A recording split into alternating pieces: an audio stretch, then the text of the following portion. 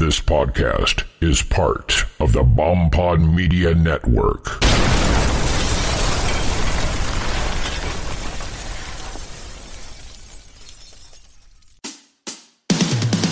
I am Nick. And I am Rob, and we are the Brohio Podcast. We cover all of the unknown and much more. Aliens, true crime, famous murders, monsters, paranormal, and everything that goes bump in the night. We keep it funny, slightly trashy, and sometimes we like to talk about crapping our... Nick, we are trying to make a good impression here. Right. You can find us on all your favorite podcast apps. We drop new episodes every Monday. We are a member of the BombPod Media Network. We'd love to talk to you on Instagram and Twitter at Brohio Podcast. And the Bros of Brohio do appreciate you listening. We will see you on the dark side. Pain, without love, pain, I can't get enough pain. I like it rough, 'cause I'd rather feel pain than nothing at all.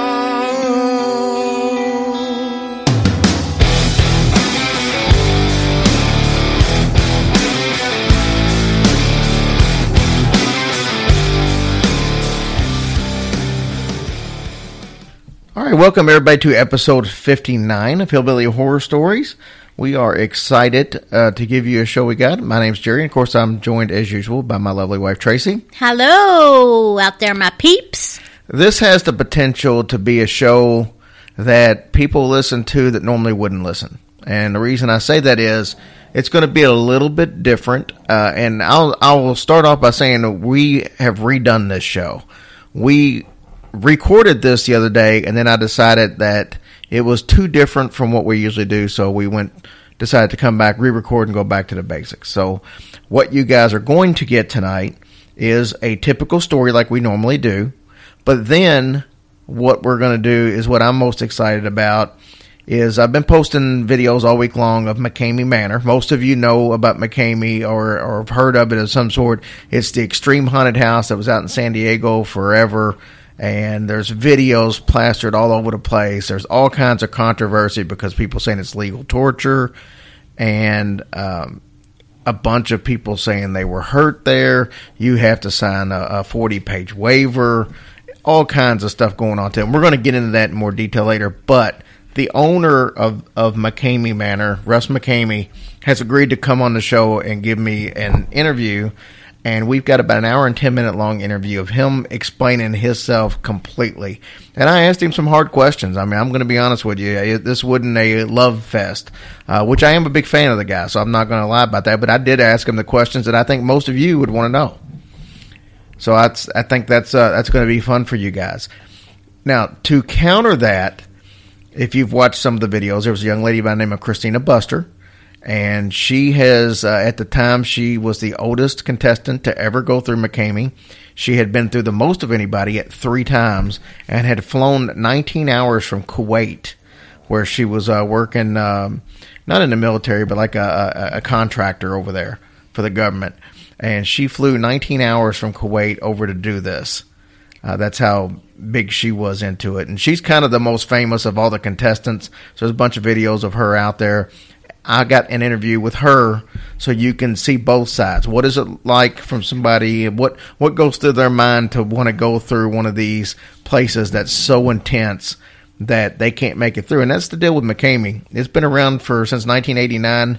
Nobody has ever made it through. Think about that. Yeah, that's crazy. At one time, they had a waiting list of 27,000 people. Oh, my God. Trying to get into this. So, yeah, I think you guys are going to find this fascinating. And originally, that's all we were going to do. We were going to talk about it for a few minutes like we did now and then just do that. But the more we thought about it, we want to keep the show as close to original as possible. So we decided to give you a cool-ass story in the beginning, which we will get into in a second. But first and foremost, as always, thanks to all of our military and civil servants all over the world.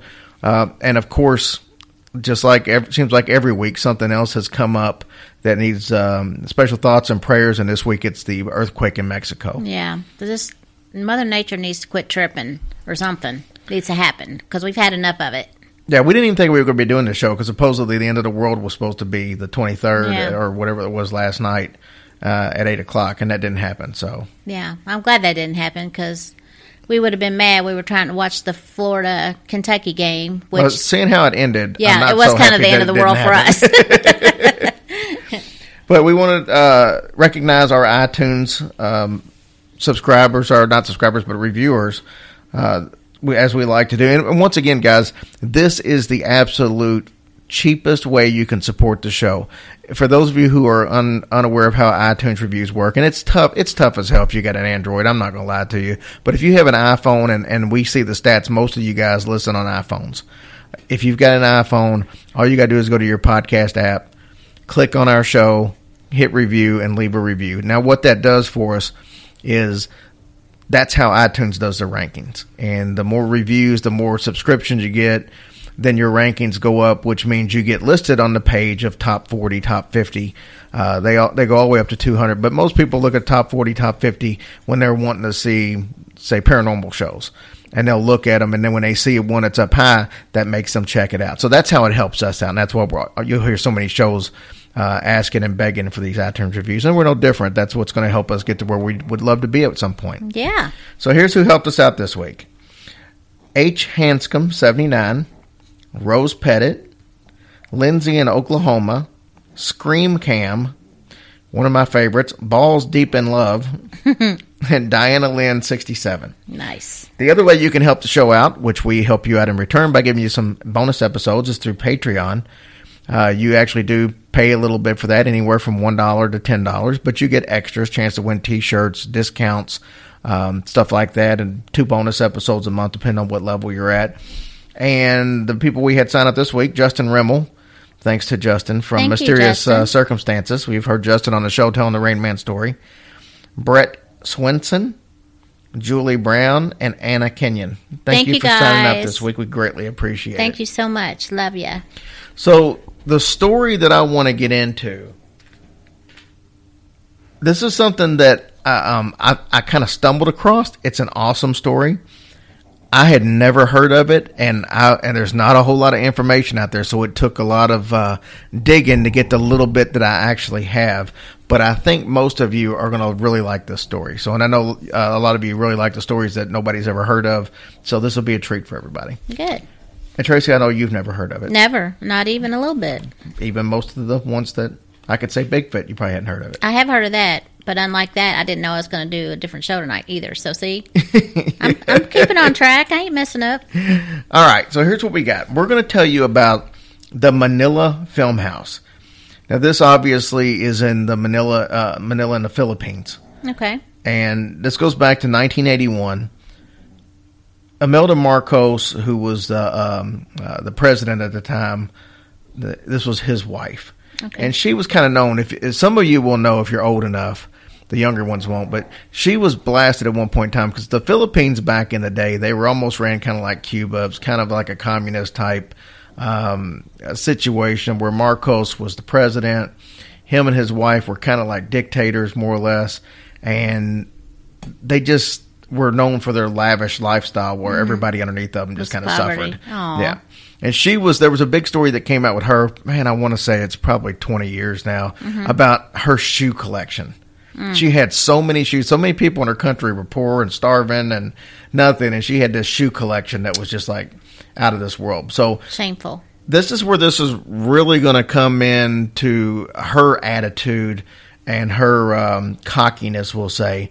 In 1981, Imelda Marcos decided that she wanted to have a state-of-the-art theater, to have a film festival. She wanted to, you always hear about the Cannes Film Festival and the one in Venice. She wanted something that would rival that.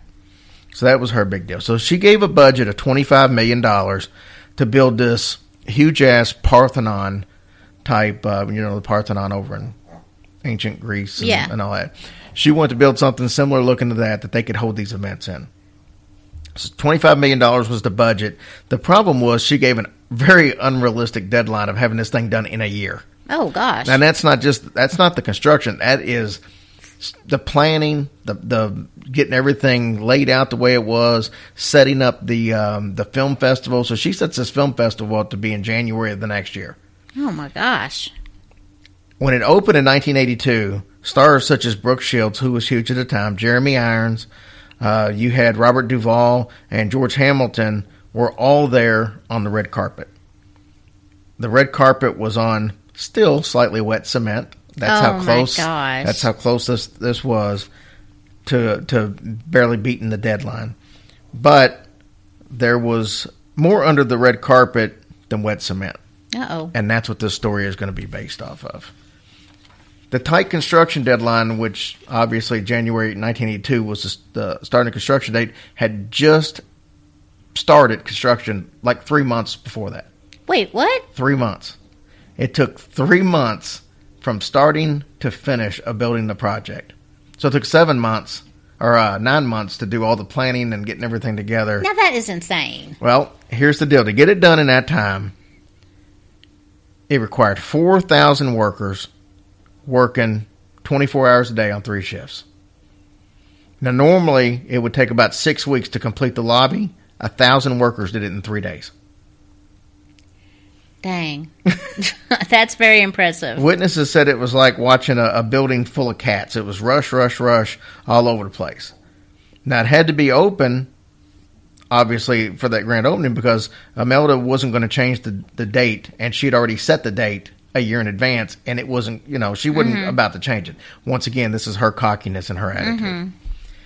At 3 o'clock in the morning on November 17, 1981, 2 months before it was scheduled to open, tragedy struck. Oh, how many months? 2 months 2 before months? it was supposed to open. So they'd only been working on this for about a month at that time. Oh, okay. A scaffolding collapsed with approximately 169 workers. They fell into freshly poured, quick-drying cement. No. Some completely drowned. Oh, my Lord. Some were half buried. But were they dead? I'm sorry. I'm getting to it. I'm sorry. Mabel. Oh. The quick-dry cement was supposed to be put out like a thin layer, let it dry, another layer. Yeah. That's how it's supposed to be done. It's layer by layer. But because of the rush they were in, they poured it full all the way at once. Okay, well, that's dumb because it's never going to get dry. Well, that's the whole point. And it did get dry, but just had people in it when it did. So Imelda Marcos took all these measures to keep the press away when this happened. Once again, this is how she done stuff. There were no official rescue teams even allowed on the site until 9 hours after the incident. Think about that. What is wrong with her? They just had regular people in there. They went and put in a request to get some jackhammers. So think about what they were having to do. Oh, no. They were going to have to jackhammer people out of the cement because they were already dried in. They said that by the time the emergency crews left or were let in, the concrete had already hardened. So there was 160-something people in 160-some people. Well, not all of them, but the scaffolding had 160-some people that actually fell. Not all of them were stuck into it. God, that's horrible. And I know one of the young ladies who was actually, we'll talk about it in here in just a little bit, she said that she could actually see one of the guys that was half sticking out, and he was like basically in a state of shock as to what would happen. And so they just left him there, and he died too. Well, so what happened to the ones that were half stuck out of the concrete? Milla Horn, who is marketing head of the Mandela International Film Festival, said that the people that were sticking out of the concrete, they just cut off what was sticking out. They then poured over the top of anyone who was buried in the concrete. God, you're kidding me. No. Now, Mary Ann, who was actually an usher when this thing opened up, she said that the story out there was there were construction workers that were still alive when they poured this concrete, but because they weren't rescued because they were already behind and it was crunch time. So was the guys, they weren't still alive when they did cut the rest of them off? Or cut? I don't know. I'm just telling you what she said. Gosh. So they didn't have time to rescue anybody, so they just poured concrete over top of them. Oh my, that evil biatch. They were in crunch time. That is so terrible. She said that she would be backstage and the walls had cracks in them and you could smell a stench. Oh my gosh. Coming from the cracks. She said that like they wore these uniforms that were really thin satin. Yeah. And she said the smell from inside there would actually get on the shirts. And you could feel like a strange breeze blow, even though there was no kind of wind or anything in the place. Well, we need to put her in a damn cement. Well, she's dead, so she's been dead for a while. Well, somebody needed to do that back then. Yeah, how terrible. Because her husband was Ferdinand Marcos, who was the actual president, but she was just the wife. So it's kind of like, the first lady or something. That's over the here. most horrible story ever. Even more horrible than... No, not more horrible than that, but that is a sick woman. So these haunting stories kind of started circulating around, and it kind of drew the film center authorities to resort to all kinds of rituals to, I guess, pacify the angered ghost and the spirits that were the abandoned workers who were unceremoniously, I guess, kind of entombed into place because they had no intentions on being, just kind of filled in with concrete and becoming part of the structure. Okay, so nobody, even after that grand opening, nobody knew it? No, I think people knew, but once again, you live in a society here to where they were the government, they were the law, so they do whatever they want. I heard a story, this just gives you an example of places, and it's off the beat, but I used to work with a guy 20-some years ago in Haiti. He was from Haiti, and his family was rich. And he used to tell us stories about the people who had money just got away literally with murder. He said his dad one time was driving down the street, and he hit a guy. Mm-hmm. And the guy flopped up on his windshield. Mm-hmm. And he just drove the guy still on his windshield to the hospital, and the guy died, and there was no repercussions because he had money. Wow. And in the Philippines in the early 80s, I mean, you're looking in the same type of situation, especially with the people who run the country. They're going to be able to do whatever the hell they want. I wish I could hug every one of those people in that daggone concrete. Well, you would get concrete on you. I don't care. That's so mean. So Mila, that we talked about earlier, she said that they had exorcism rites. They had pagan rites. They killed a pig. They killed a chicken. They had entrails of a pig. They had a Catholic rite and a Chinese rite. These were all these different exorcism type things that they did to try to fix the problems. Now, after every rite, the officers would be given something to kind of like an object to ward off the evil. One of those things was a rice cone, an anting, which is like a Filipino charm or amulet. Mm-hmm. The Chinese rite had letters that were in envelopes that they gave out. And on the inauguration day, they did an exorcism at 5 a.m. in the morning. Wow. These very old... I'm probably going to pronounce this wrong, but there were Iguaros, which they are basically mountain people of the Luzon, which right there in the Philippines. That's what they call them, Iguaros. But they were heavily tattooed and stuff. They were in there doing stuff.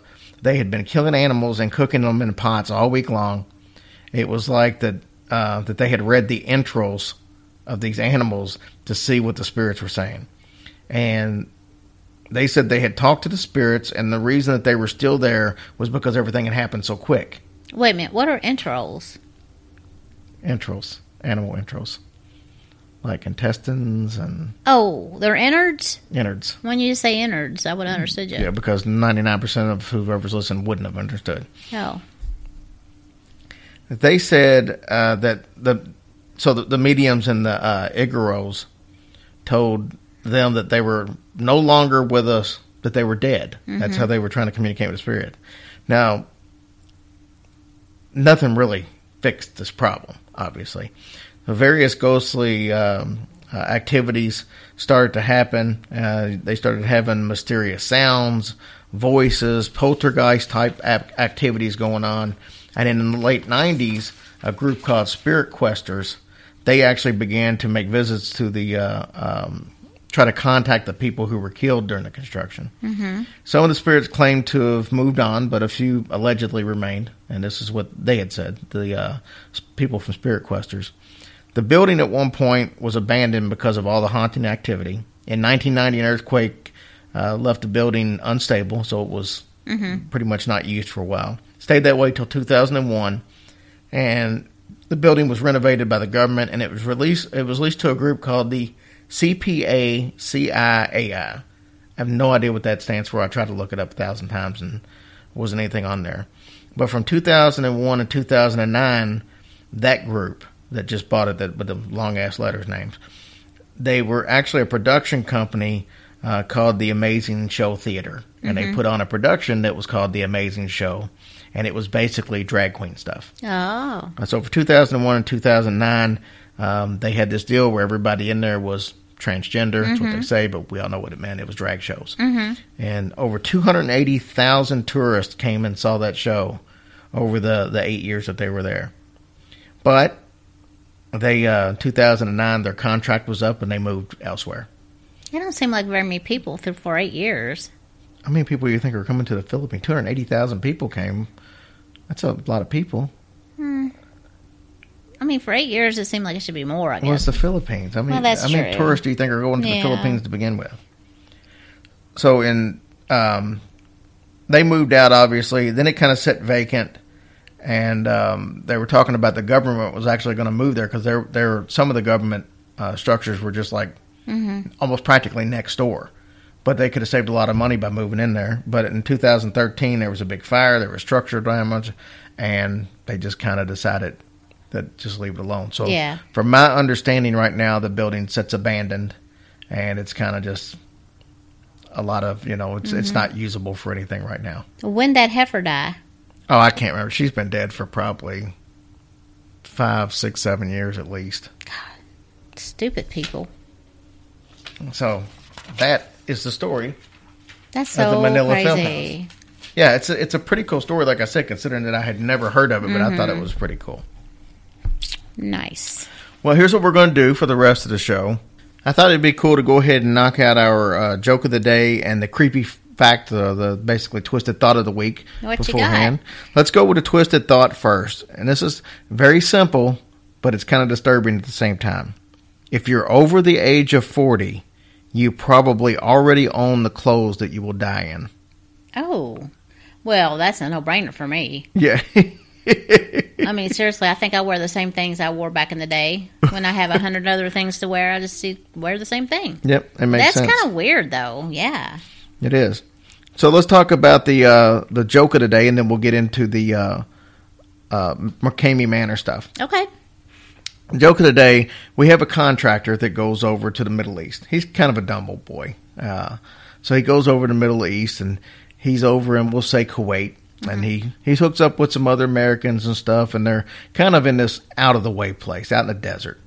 And he's starting to feel a little anxious one night, if you kind of know what I mean. It's been a long time without a woman. So he goes up to the people that are in charge of the company he's working for, and he says, hey, I got to be honest with you, I'm kind of feeling a little anxious, and it's been a while. And the guy takes him over, and he says, you see that camel right there? And he says, yeah. And he said, when you're ready, that camel will be right there waiting for you. And he's don't say anything, but his mind, he's thinking, I don't think I'm ever going to be that ready. So a couple months go by. He goes up to the same guy and he said, I've got to be honest with you. I'm really starting to get that itch, so to speak. And the guy says, well, I told you that camel was right there. Whenever you need it, buddy, it's all you. Couple more months go by, and the guy's feeling desperate by now. He goes out, and he's trying to survey it, and he's thinking, well, how the hell am I going to do this anyway? So he gets him a little step ladder. He puts it behind the camel, and he just starts going to town. About that time, the boss comes in. He's like, oh, what the hell are you doing? He says, well, I'm doing what you told me. You told me when I was ready that this camel would be here. You said all the guys use it. He said, yeah, we get on it and ride to town where the women are.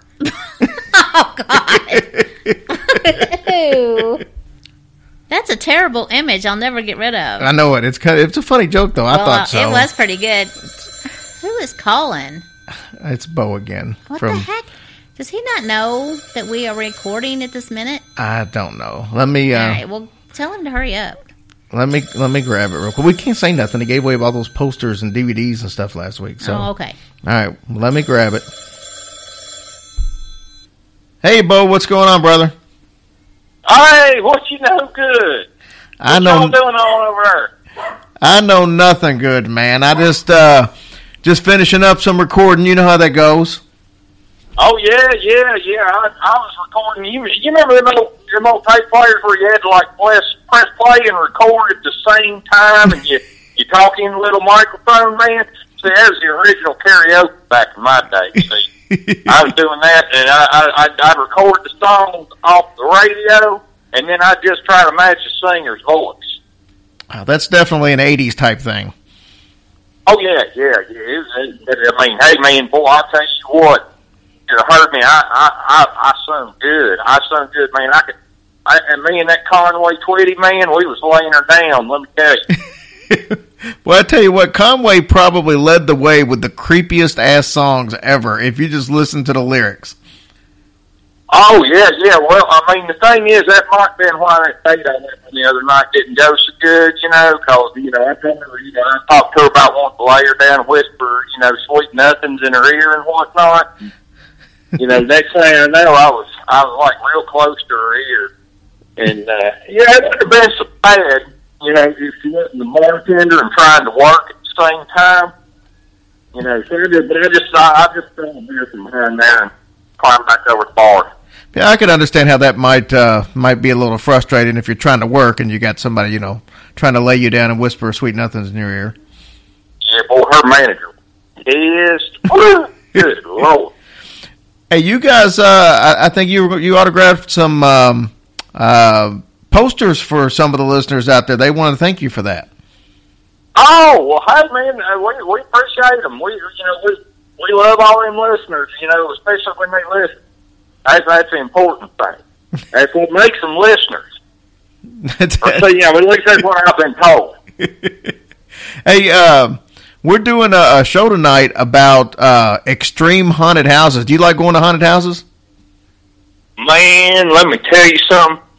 My Aunt Furlene's outhouse was haunted.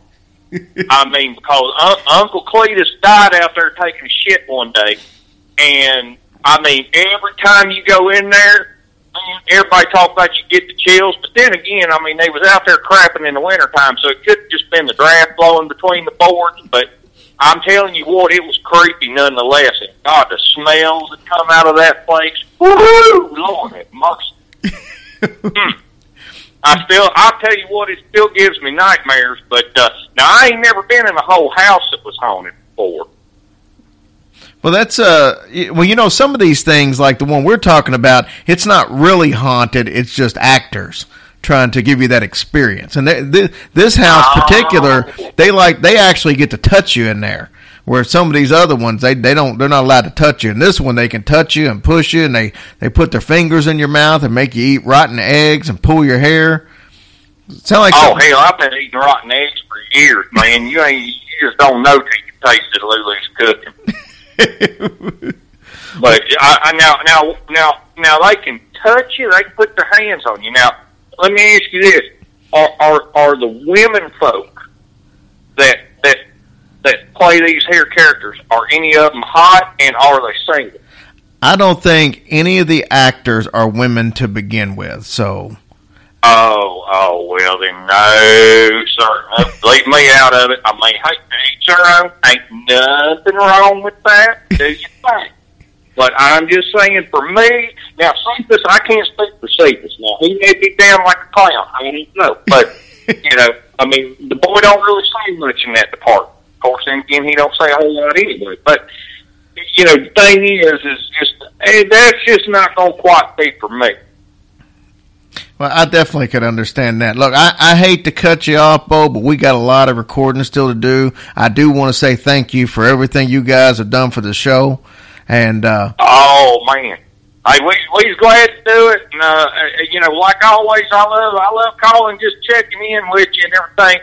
Now listen, and when they feed you them rotten eggs, just remember chase it with them, and it makes everything go down real smooth.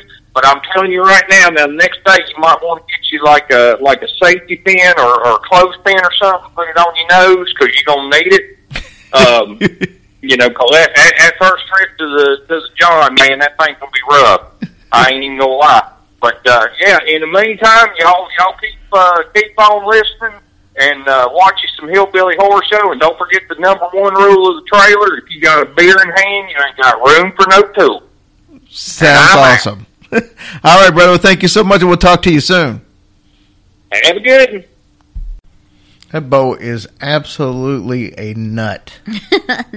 Yes, he is that. I think that's a pretty good word for him. Yeah, I think it's fitting. And we do want to thank Hillbilly Horror Show. Them guys have been very supportive of us and giving us plenty of stuff to give away to you guys. So once again, check them out on Roku, YouTube, pretty much anywhere, because they're not a podcast, they're video. So anywhere that you can check them out, check them out. Go to their website. But yeah, they're awesome. So we appreciate everything they've done. We do appreciate you very much, honey. All right, so let's get into it. McCamey Manor. I don't even know what to say. Like I said, you've seen the videos out there. The controversy, obviously, is this legal torture? Because that's what a lot of people have made it out to be. You sign a waiver in San Diego. There was no safe word, supposedly. Mm-hmm. So you were deemed done when Russ McCamey, the owner, said you were done. Now, I'm just going to tell you what the horror stories are out there. People are saying that they had their nose broke. People are saying that they needed reconstructive surgery. People saying that they got PTSD from this experience and they were damaged for life psychologically. We got people saying they had chunks of hair pulled out, head shaved, you name it. Marines that had been through war over in the Persian Gulf and stuff went through it and said that they couldn't handle it. It was that strong. So people who had been through something as intensive as war had trouble with this. That's crazy to me. But this is all legal. Mm-hmm. And like I said, you sign a 40-page waiver that tells you all this. And I know Russ actually tells you several times during this process, you don't want to do this. Mm-hmm. But once you're in, you're in. Yeah. And you're done when you are physically or mentally broken down. If you pass out, if you need medical attention, something like that, that's when you were done. You couldn't say, I'm done, I want out, or tap out, so to speak. Yeah. It didn't matter. So that's the stories that are out there. Now, what I said is I was going to tell you the horror stories. Now, during the course of the interview of Christina and the interview of Russ, you'll find out that maybe, just maybe, it's not quite as bad as people think. But the reality of it is there's a lot of videos out there, and the videos, people show up at the end, they're battered, they got... one guy said he had over 100 bites on him, bug bites of some sort. He said he thought it was roaches, but there was 100 bug bites on him, and he was only in there for like 2 hours.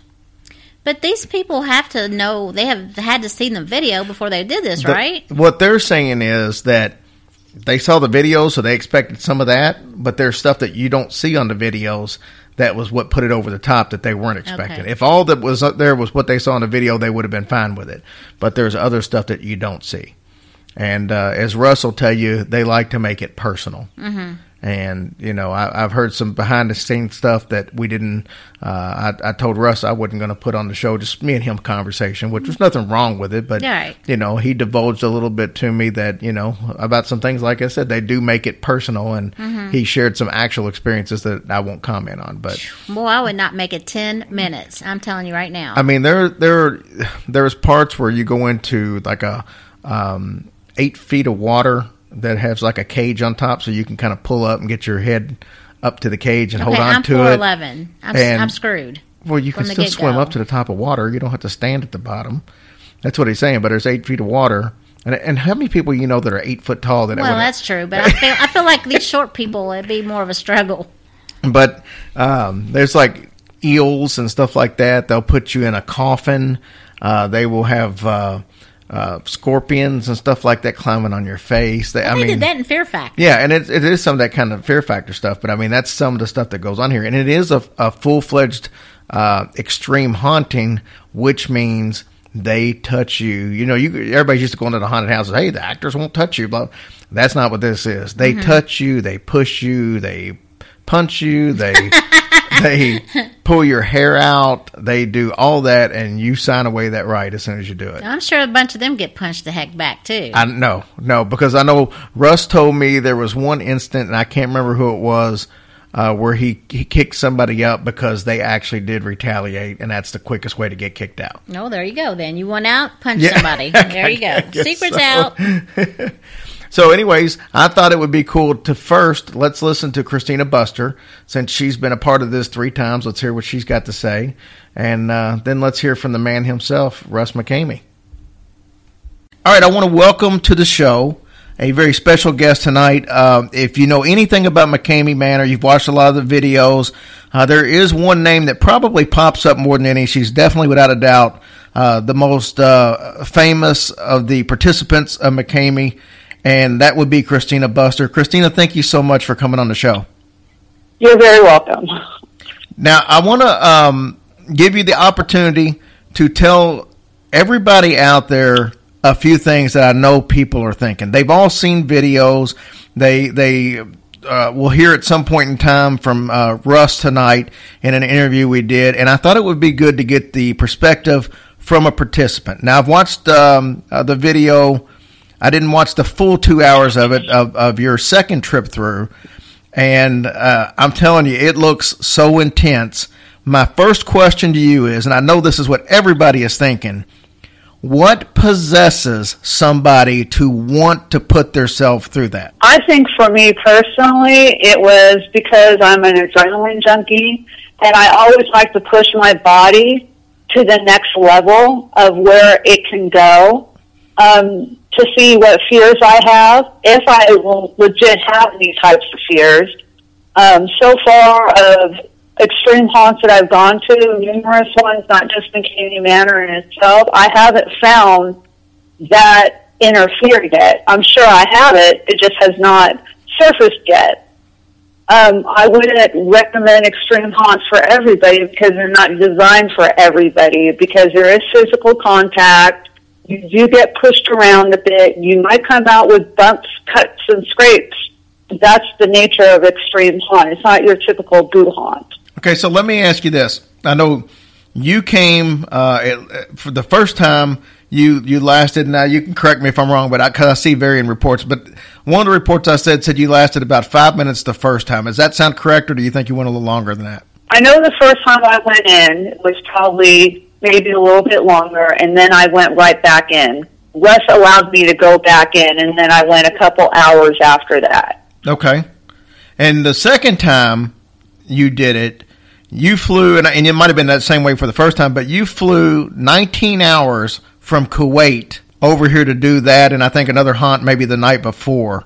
I actually had gone to, my second time I went through, I actually went to Freakland Brothers in Las Vegas, which is the top extreme haunt on the most scariest list for extreme haunts. And that one is very brutal, it's very hands-on, it's very intense. So when I had got done with that haunt, I basically got on a plane and went straight to McCamey Manor. So I did back-to-back extreme haunts, and it was brutal.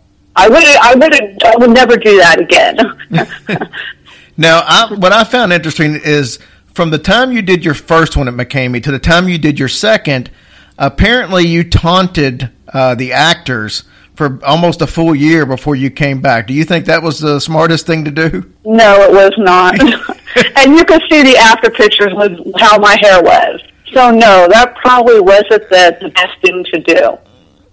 So let me ask you this. So I'm going to pretend that nobody out here has seen the video. So what I want you to do is paint a picture from the very start to finish. And I don't expect every detail by any means, but like I know, in your situation, at least on the video I saw, it starts off with in the parking lot and basically goes from a hostage type situation straight down to some underwater activities, we'll say, to doing the waiver. So tell me a little bit about what happens when you first get there and lead me down that path until you get to the actual haunt itself. Well, it varied from the first time I went to it to the second time. The first time was put into a van and taken to the location, which is where the haunt is. The second time was put inside was taken down to kind of like a creek. And that's actually one of the videos where you see us being ducked and dragged through this creek with my 2 other partners, and the waiver being signed. And then taken in a van and taken to our location where there are numerous breakers within McCamey Manor that test your endurance, test you psychologically through water, through apparatuses, through psychological mind games to try to break you. And that's basically what McCamey Manor is all about. Is there smoke and mirrors? Yeah, there's smoke and mirrors as part of it. And when you go through, like myself, I came out with bumps, cuts, and bruises. That is all in the waiver. So it's not that you're not aware that's not going to happen. And then if you do break, and, and Russ feels like that your body has had enough, he will pull you out and make you rest and dehydrate you and make sure that you're okay. And that's pretty much about McCamey Manor. Of course, I can't give away what's inside McCamey Manor, because if he decides that he's going to start back up again in his current location, because right now he's in timeout mode because of some issues, and when he does come back up, then of course, I don't want to give away any spoilers of what's actually inside McCamey Manor. I have not gone to the new location in Tennessee. All my experiences were here in San Diego, where he's no longer here and he has moved. Okay. So I'm not really familiar with what he has going on in the new location in Tennessee. And actually, I'll send you links to this show, because we actually did a really cool interview with Russ, and he actually tells you in detail what's going on in Tennessee. It's quite different than what he's done in the past. There actually are no actors in the new hunt. It's himself in one of them and Holly in another one, and that's the whole thing is one-on-one.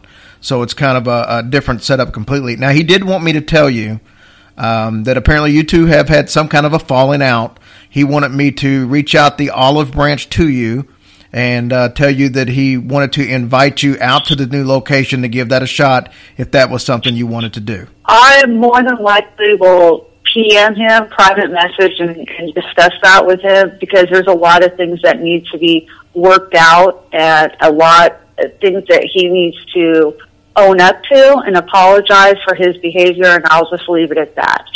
All right. Now, one thing I want to point out is that you are the oldest person to actually go through McCamey Manor. You've done it 3 times, which you may not know this now. That was the record until a couple of days ago. A young lady by the name of Marissa Phillips has actually went through for the 4th time, so she's now the record holder in that category. So it might be a little extra incentive for you to get back out there and at least tie that record up. Maybe. But I'm glad to hold my record in the age of my 40s. I've outlasted people that are in their 20s. So I'm kind of proud of that. So let me ask you this, and this is me playing devil's advocate. I watched the video. This is obviously out there for everybody to watch. I understand extreme halt. Now, this is coming from somebody who's never done this. And I couldn't imagine, without ever seeing these videos, that something like this even existed. But, I watched the beginning when you guys were down at the creek, and I'm watching them push, faces down in the water. I'm watching smacks. I mean, I'm talking, people got smacked in the head, pretty good smacks. I mean, they almost look like, something you would see in a domestic violence case or something. It wasn't just little love taps. And so, but all of that was even before you guys signed the waiver to even go into the actual hunt. It just amazes me that in a situation like that, after that part, that somebody didn't bail at that point. I'm surprised too. I know the videos look very graphic, and we look like people perceive it as that we're being, I'm trying to think of the word. Tortured, which I don't think I was personally, because I realized what I was getting myself into. So I knew that was going to happen. But that is the nature of extreme haunts again. So I wouldn't recommend anybody, if that is graphic for them, I wouldn't recommend them going to McCamey Manor. I wouldn't recommend them going to that type of extreme haunt. Now, there are different levels of extreme haunt, because I've been to numerous different types. I've traveled overseas to England. I'm fixing to go to Switzerland at the beginning of the month for another extreme haunt. So there are different types within the extreme haunt community and extreme haunt types. So if you have any issues of people invading your personal space, or you don't like to be manhandled, you don't like to be pushed, you might be bounded, might be put in small confined places, I would not recommend somebody going to an extreme haunt. And like I said, I definitely understand the touching and the pushing and stuff like that. I guess it just seems a little odd to me to see people have their hair pulled out in clumps and stuff like that. To me, I guess it just seems a little overboard. But like I said, if you know what you're getting into and you're completely fine with that going into it, I mean, to each their own, as far as I'm concerned. That's the way I look at it. It is a shock to people when they see that, and so I can understand somebody assuming that that's what it is, or taking it in that direction. And everybody perceives something different to what you perceive it as, what I perceive it as. I don't think people that go through extreme haunts are crazy, they're nutty, or they have mental issues of any nature. And I have been classified as being somebody that's not stable because I go to these extreme haunts. And I am perfectly normal. I know what I'm getting myself into, and I know what's happening when I sign the waiver. So let me ask you this. You obviously you do this all over the world, so you have no problems at all with the extreme haunt. Do the places all over the world have as much controversy surrounding them as what McCamey's Manor does? Not as much, because their country's regulations are a lot different to what the United States are. I don't know, to be honest, what the regulations are for Switzerland for extreme haunt. But for instance, for England, they can't do as much with some of the things that you see in the videos with McCamey Manor that Russ allowed to do or get away with.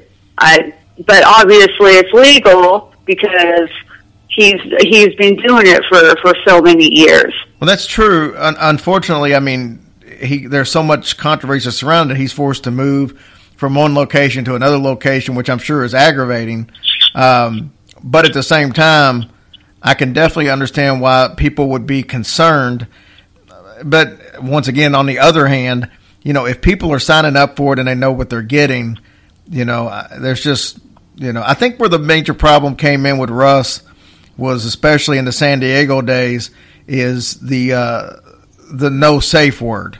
I think that's what their concern was, this guy is making his own medical decisions on people when they're through and when they're not through.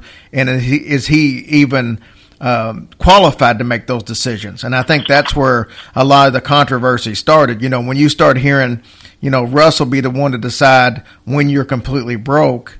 And, you hear these horror stories, and who knows if any of them are true. I actually want to get your opinion on that. There's tons of stories about, hey, my boyfriend went through it. He got his nose broke in several places. He's going through reconstructive surgery tomorrow. You've got stories like that out there. Now, when you talk to Russ, as I did, he says there's never been any kind of medical situations where somebody's had to be rushed to the hospital or had any medical attention after the fact. I mean, I'm at the point where I really don't know who to believe. Do you know, or what is your opinion? Do you think that there are situations that's ever occurred where somebody needed medical attention, or is it all basically like your situation where people are just a little battered and just go home and, you know, throw some peroxide on a couple of cuts? Well, I can't elaborate on other people's experiences because I wasn't there to physically witness it. So for me to make an opinion about that, I think would be kind of biased. I can only base on what my 3 times I went through.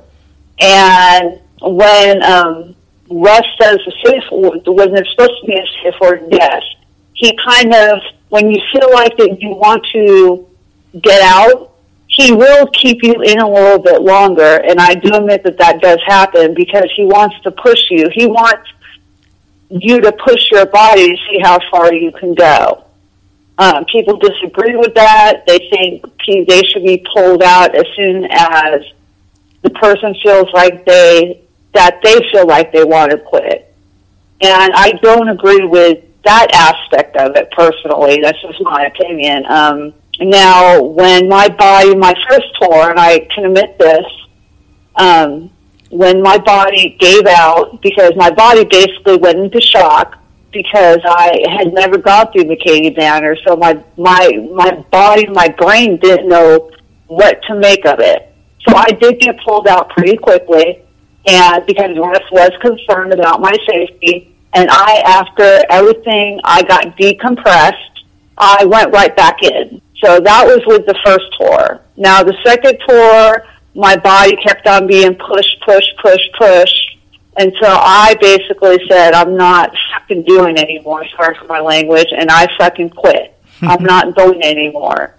So that was the second time. And then the third time, it just was a bad situation that had happened. I don't want to elaborate on it because I don't want to bash Russ or anything. It just was not a pleasant experience, and I'll leave it at that. And the third tour, I only lasted 8 minutes. So let me ask you this. What do you think was the hardest part about going through? Is it the physical part or is it the mental part? I think for me it's the physical part. Not so much the mental, because I could block people out if I have to block people out to a certain degree. So to me, it was more the physical, because I'm 40-something years old. I'm not in my 20s. Well, I think you know, you're not the only one, obviously, that's had that problem, because nobody's ever made it through that location. So, you know, there's a lot of 20s and 30-year-olds out there that didn't fare any better than you, and some of them a lot worse than what you did. So I commend you for what you were able to do, because I can guarantee I wouldn't have lasted 2 hours at any point in time. So my best time I went through and lasted the longest was my second time I went through it. Yeah, and I think, was that something like 4 hours? Is that what I remember? I think it was between maybe 2 and 4 hours is what I made it through when I went through the second time. So let me ask you this: when it's all said and done, you go through it, how do you feel a couple of days after the fact? I mean, does this stuff linger with you for a little bit, or are you back to normal within a couple of hours? No, for me, my body was very physically battered. I wasn't mentally where I had to reprogram myself. My body was just battered. So my body was sore from the bruises and the cuts and just being battered in general. So it took me about a day and a half just resting in bed and putting deep heating pad on my joints and muscles that were telling me that I'm 40-something years old and why am I doing this kind of thing. So when you said that from the 3 times you went through it, did it progressively, do you think, got worse as far as from a physical and mental standpoint? Did it evolve very much between the first, second, and third times? I personally think for me, it did not help me poking the actors, but I think when you go back the second and third time, the actors are, because it was the same actors the second and the third time, and then there was a few new actors that had been put in over the years. And when you go through the first time and you break, you know, the actors are happy, or we got that person to break. Of course, they want you to have fun as well as you're going through their hunt. It's not about always breaking the person. But the second time, it was the actors were, oh, she wants to come back. We didn't do a good enough job. So the second time was like worse. And then, oh, you're coming back the third time? Are you crazy? We didn't get rid of you the second time. We're going to make it worse the third time. So yeah, it was bad for me. And they know where my pain level is. They know how far they can push me. So I had a disadvantage. Yeah, I would think so. Anytime you give the enemy, so-called, the knowledge of what your fears and stuff already are, they already know where to start at, where before they had to figure it out. Correct. All right, so let me ask you this. We're getting ready to wrap this thing up, but you had mentioned earlier a possible extreme haunt around the Oklahoma area, and tell me a little bit about that. Well, there is an extreme haunt that's very well known in LA. And it's called Heretic. It's an underground extreme haunt, and they're teaming up with this one named Obscure Horror. And so Heretic is actually flying out to Tulsa, Oklahoma area, and they are allying together and forming an extreme haunt. I believe the dates are from the 24th to the 27th. I believe. But if you go to the Obscure Horror website, which you could type in Obscure Horror through Facebook or to the website, then it will direct you on how to get tickets, but actually tickets are for sale right now. So they are an extreme haunt. I would say aggressiveness, they're probably maybe about a 7. In terms of aggressiveness and in terms of an extreme haunt. So I'm just kind of like, if anybody would like to try it and see what they feel about extreme haunts, whether it's for them or not, because like I said, it's not for everybody. That I would read into it so you know what you're getting yourself into, so that way you don't complain that this is not what you signed up for. All right, with that being said, I want to end on this. In general, there's a lot of negative things said about Russ, and what I mean by that is it's he's a sadist. He does this for his own his own sick fantasies. He just likes torturing people with an illegal means, and the place needs to be shut down because people shouldn't be treated like that. Tell everybody what your true opinion is of McCamey Manor. Is it just get a bad rap? Is that what you think? Is Russ misunderstood and really everything that's going on is a lot more safe than what people think it is? What's your honest opinion of McCamey Manor? My honest opinion of McCamey Manor is that when I first went through it in 2014, it has evolved. If Russ would have kept it the same level and kept it where it was at when I first initially went through it, instead of it becoming more aggressive, where I think it has crossed boundaries, and I honestly do think that it has gone too far, in my opinion. It's not to bash his haunt or bash Russ McCamey as an owner. I do honestly think that he needs to pull back the reins and go back to its roots. That's fair enough. Because I think that's where he is honestly getting the bad rap, with him keep on making it more aggressive, and people don't want that level of aggressiveness. They would like to enjoy what they're going through as well. Christina, I thank you so much for coming on and giving us some insight to what it's like to actually go through some of these extreme haunts. I greatly appreciate it, and I wish you nothing but success in the future with all this. I know, and the only last thing I want to say is that I'm not telling nobody not to go through McCamey Manor. I don't think at this present time that I want to go back through it, but that's just me. But if people really honestly want to go for it and try it, go ahead. Just make sure you know what you're getting yourself into, and then don't complain after the fact. This happened, and that happened. Because you've been forewarned. Fair enough. So Thank you so much for your insight. I greatly appreciate it. No problem. It was enjoy having maybe the listeners get a different perspective, or maybe they have a different insight. That was the goal all along, and I appreciate you being able to give us that insight because I didn't know anybody else who had been through an extreme honk. Oh, no problem. Anytime. Thank you, Christina. You're welcome.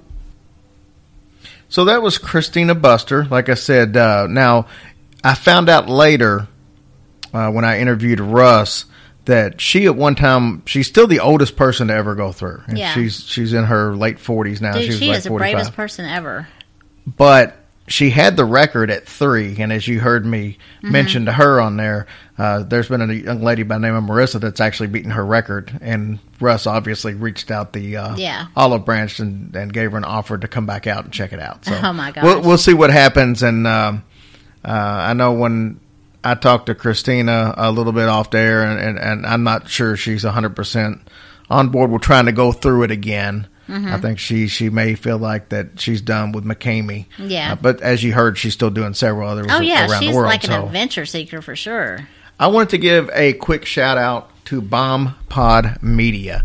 And the reason I say that is I'm super happy to be a part of that. You heard the intro at the very beginning, but I know this was myself and a couple of other shows, mainly Mysterious Radio, got this thing started and off the ground about a month or so ago. We've been kind of hush-hush on it, just trying to build things up. We want to be the best collection of creators out there. This is just, we want people to be able to say, hey, this group has some of the best podcasts out there, and I wanted to share some of those, obviously, podcasts with you. So, obviously, we got Mysterious Radio and ourselves. Then we've got Irreverentness, True Crime History, The Confessionals, 36 Times, The Intronaut, Stat. You've heard Karen on the show already. The Media Matters. You've heard Chantel on the show.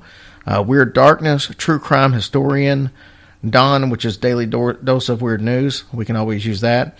The Paracast, that's a huge one for us to get. Another really big one for us to get was Higher Side Chat. That is a big show out there. Gone Code. And then you heard at the very beginning of our show, we played an intro by Brohio Podcast, which I told you about last week and gave you the warning on. But a lot of you checked it out, and I've had a lot of you tell me that you really liked it. So, good. That's awesome. But we're excited about this. We're going to have more and more groups sign on. But go to BOMB, P-O-D, Media.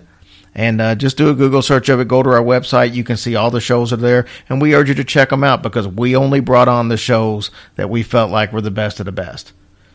That, granted, there's a lot bigger shows still out there that they've already got their own deal, so we couldn't snag those shows. So no, we're not by any means claiming that, these shows are as big as, like Lore or Astonishing Legends or something like that. I mean, but these are all really good shows that you probably just haven't heard of, or some of you have, but we're proud to have some of them. We just want you to take some time to check them all out. We've got a Facebook group, Bomb Pod Media. Look us up, the Facebook page, and check out the shows, and you can interact with all of us at one time. So. Yeah, it's fun. Okay, so now let's bring on one of my favorite guests that we've ever had on, Mr. Russ McCamey. I think you guys are going to love this, and this should answer most, if not all, of your questions about McCamey Manor. Okay, I got to be honest, I have never really been as excited about having a guest on, and we've had some pretty cool-ass guests, but I've never been as excited to have this one on. We've got the man, the legend of McCamey Manor, Mr. Russ McCamey. Russ, thank you so much for giving us some time. Hey, my pleasure, man. Glad to be here. Just let all your fans know I'm actually in a car driving right now, so if I get some funky reception, you know what's going on. Well, they're very lenient, so I'm sure they'll be happy to get any version they can of you, so they'll be happy. All right. We'll give them a good, entertaining version, hopefully tonight, and we'll kind of talk about some of the myths and all the misinformation, and let's get some fans out to the hunt. That's what I'm saying. We're going to be in an area, obviously, where we got a lot of listeners in your area, so it should work out pretty well. Yeah, absolutely. Absolutely. So let's talk a little bit about you, Russ. First of all, you're retired Navy, so I want to thank you for your service. Oh, sure, you bet. My pleasure. Tell me a little bit about you. I know you've got the Navy. I know you've done, wedding singer as part of your arsenal of skills. You've done a little bit of movies and stuff like that. Tell me a little bit about what you've done in the past and how that led to you starting McCamey's Manor. Yeah, sure. Well, I've been doing showbiz type stuff like forever, and that's what my big thrill in life is. It's just to entertain people. Didn't matter whether I was doing a haunt in a one-bedroom apartment or when I was out to sea for all those years. I did 23 years in the Navy, and 17 of those was out to sea floating around. So I was even doing haunts underway for the cruise. That was pretty fun, actually. And then, I was a theater arts major in school, acting, always trying to break into showbiz. I was part of a casting agency during my high school days, doing a lot of extra work down in Hollywood. So that's kind of been my thing. But my big thing that I love to do or my big hobby, the passion, is movies.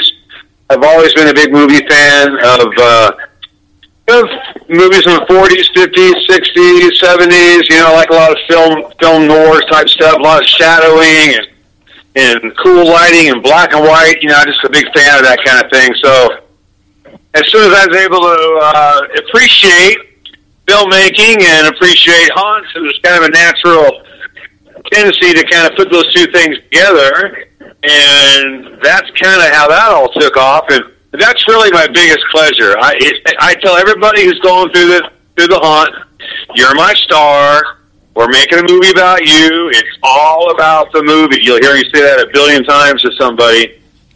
Now that doesn't mean that anything is staged. There's not one thing is fake in the films, but I'm definitely looking for those magic Kodak moments that we can get for real, and I think they kind of come across accurately and genuine because you can't fake that kind of fear and terror. So either it's really happening or it's not. And the beauty of McCamey Manor is that it happens in a safe environment of where you actually really do live your own horror movie. And where else can you say that takes place? I don't know many. So that's the beauty of the Manor, is just being able to create that survival horror challenge for people to enjoy and push their limits and be a movie star for a day. And I absolutely love it.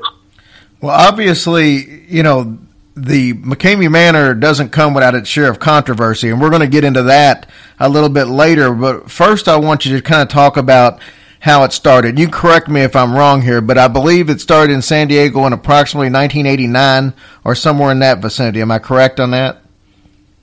Well, actually, it started before that in other sites where I was at. It just wasn't as well known. So it started in Moreno Valley when I had a house out there. It started in Hemet when I had a house out there. It didn't matter, again, where I was. There was a McCamey Manor. It just wasn't well known like it is. So I guess you could say the true start of it would be about 1989 or so in San Diego when I bought my last house, at least the one that I had, before we moved out here to Tennessee. And so, yeah, that's accurate. That's when we started getting a little bit of publicity, and we started making things on a larger scale, and started getting all the neighborhood folks involved. And then that was the fun part. It was a very fun haunt because we would use all the neighborhood kids as actors, and then once they grew up, we had the new stage of kids coming in and taking their spot as they went out to college. We'd have all the parents involved. So, but it was a natural progression for it to kind of become what it is now, because the fact that, I always like to try to up the ante every single year, and I never want to stay stagnant. Because of that, you always have to think of, all right, what new wild, crazy thing can we do to involve the audience? And I have no lack, I don't have any lack of ideas. I have lots of ideas floating around there, so that wasn't the problem. And it was just a matter of, working that fine line and seeing what the audience really appreciated, what they liked. Because I took a lot of input from the folks going through, and they really liked to be involved. And that's when the big old light bulb went off, like, well, okay, let's keep this thing going. I was always doing things out of the box. It didn't matter, again, where I was at. It was never a standard boo haunt. It was always very cinematic, very theatrical, but it did get to be, more aggressive, more interactive as years went on. And again, if you just look at the pathway of what we did from way back there in '89 to what it is now, it's kind of like it makes sense. You can go like, okay, so you bump it up 5% in '89, then another 5 in '90, and then another 5 in '91, and it just makes sense to where it is now. It couldn't really stop. Once you started the balls down that hill, they couldn't really pull it back because the audience didn't want us to pull it back. The audience loves that stuff, and they love all the interactivity. So it's just, the thing I wonder is where is it going to be 5 years from now? I'm kind of at not really a maxed out level, but I'm at a level where I have to really try to go bigger and better. And that's what I did in Tennessee. I mean, we're definitely bigger and better now than we ever were in San Diego because I have such a huge amount of property in other locations in Alabama as well to work with. And I never had that option in San Diego. So I've got a big palette for me to play with, and it is at a much larger scale. And I have room to grow now. I have, several acres on each location to deal with, and that's exciting to me that I have that type of foundation. Now, the question is will the city and the county, keep it from me? Will they somehow shut me down? Because that's what they're trying to do. So will I be able to continue the haunt? That's the question that I cannot answer. They're doing everything under the sun to get us out of town, to shut the haunt down legally, and just really on the scummy side, they're trying to do some really cruddy things, but they really want us gone. And they're going to do whatever they can do to make that happen. So it's kind of a matter of who's going to win out on this scum to shove scenario that I got thrown into. And, the real diehard haters, they're like, we don't care what we got to do, you will not survive out here. They've said that, 1,000 times, but they're not going to give up. And it just depends upon, how much pushing, and it just really depends upon the legalities of the situation. They're trying to make up rules. They're trying to basically, petition, add new agendas, add new reasons for us legally to keep us from running not a business. We are not a business.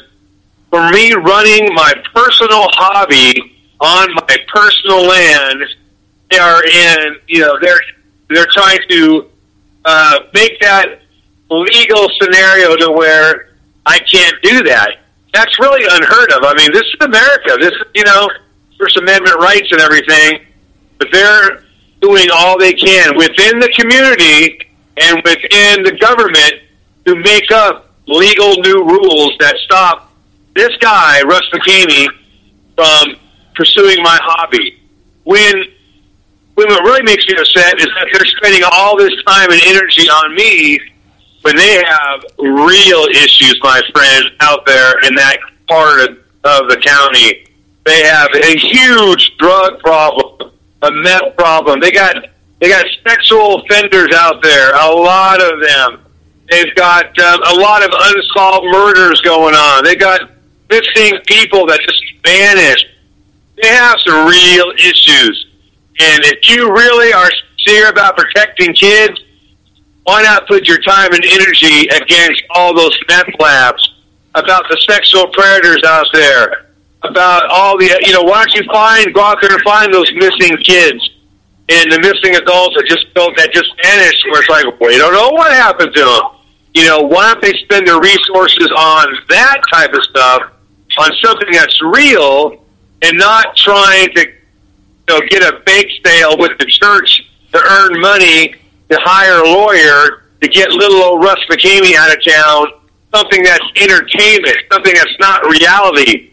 Because, my friend, there is a lot of really sincere, there's some really bad things going on out there. Some really ugly things to where it makes me want to, vomit, and people are not up in arms about that type of thing, but they're up in arms about McCamey Manor and myself.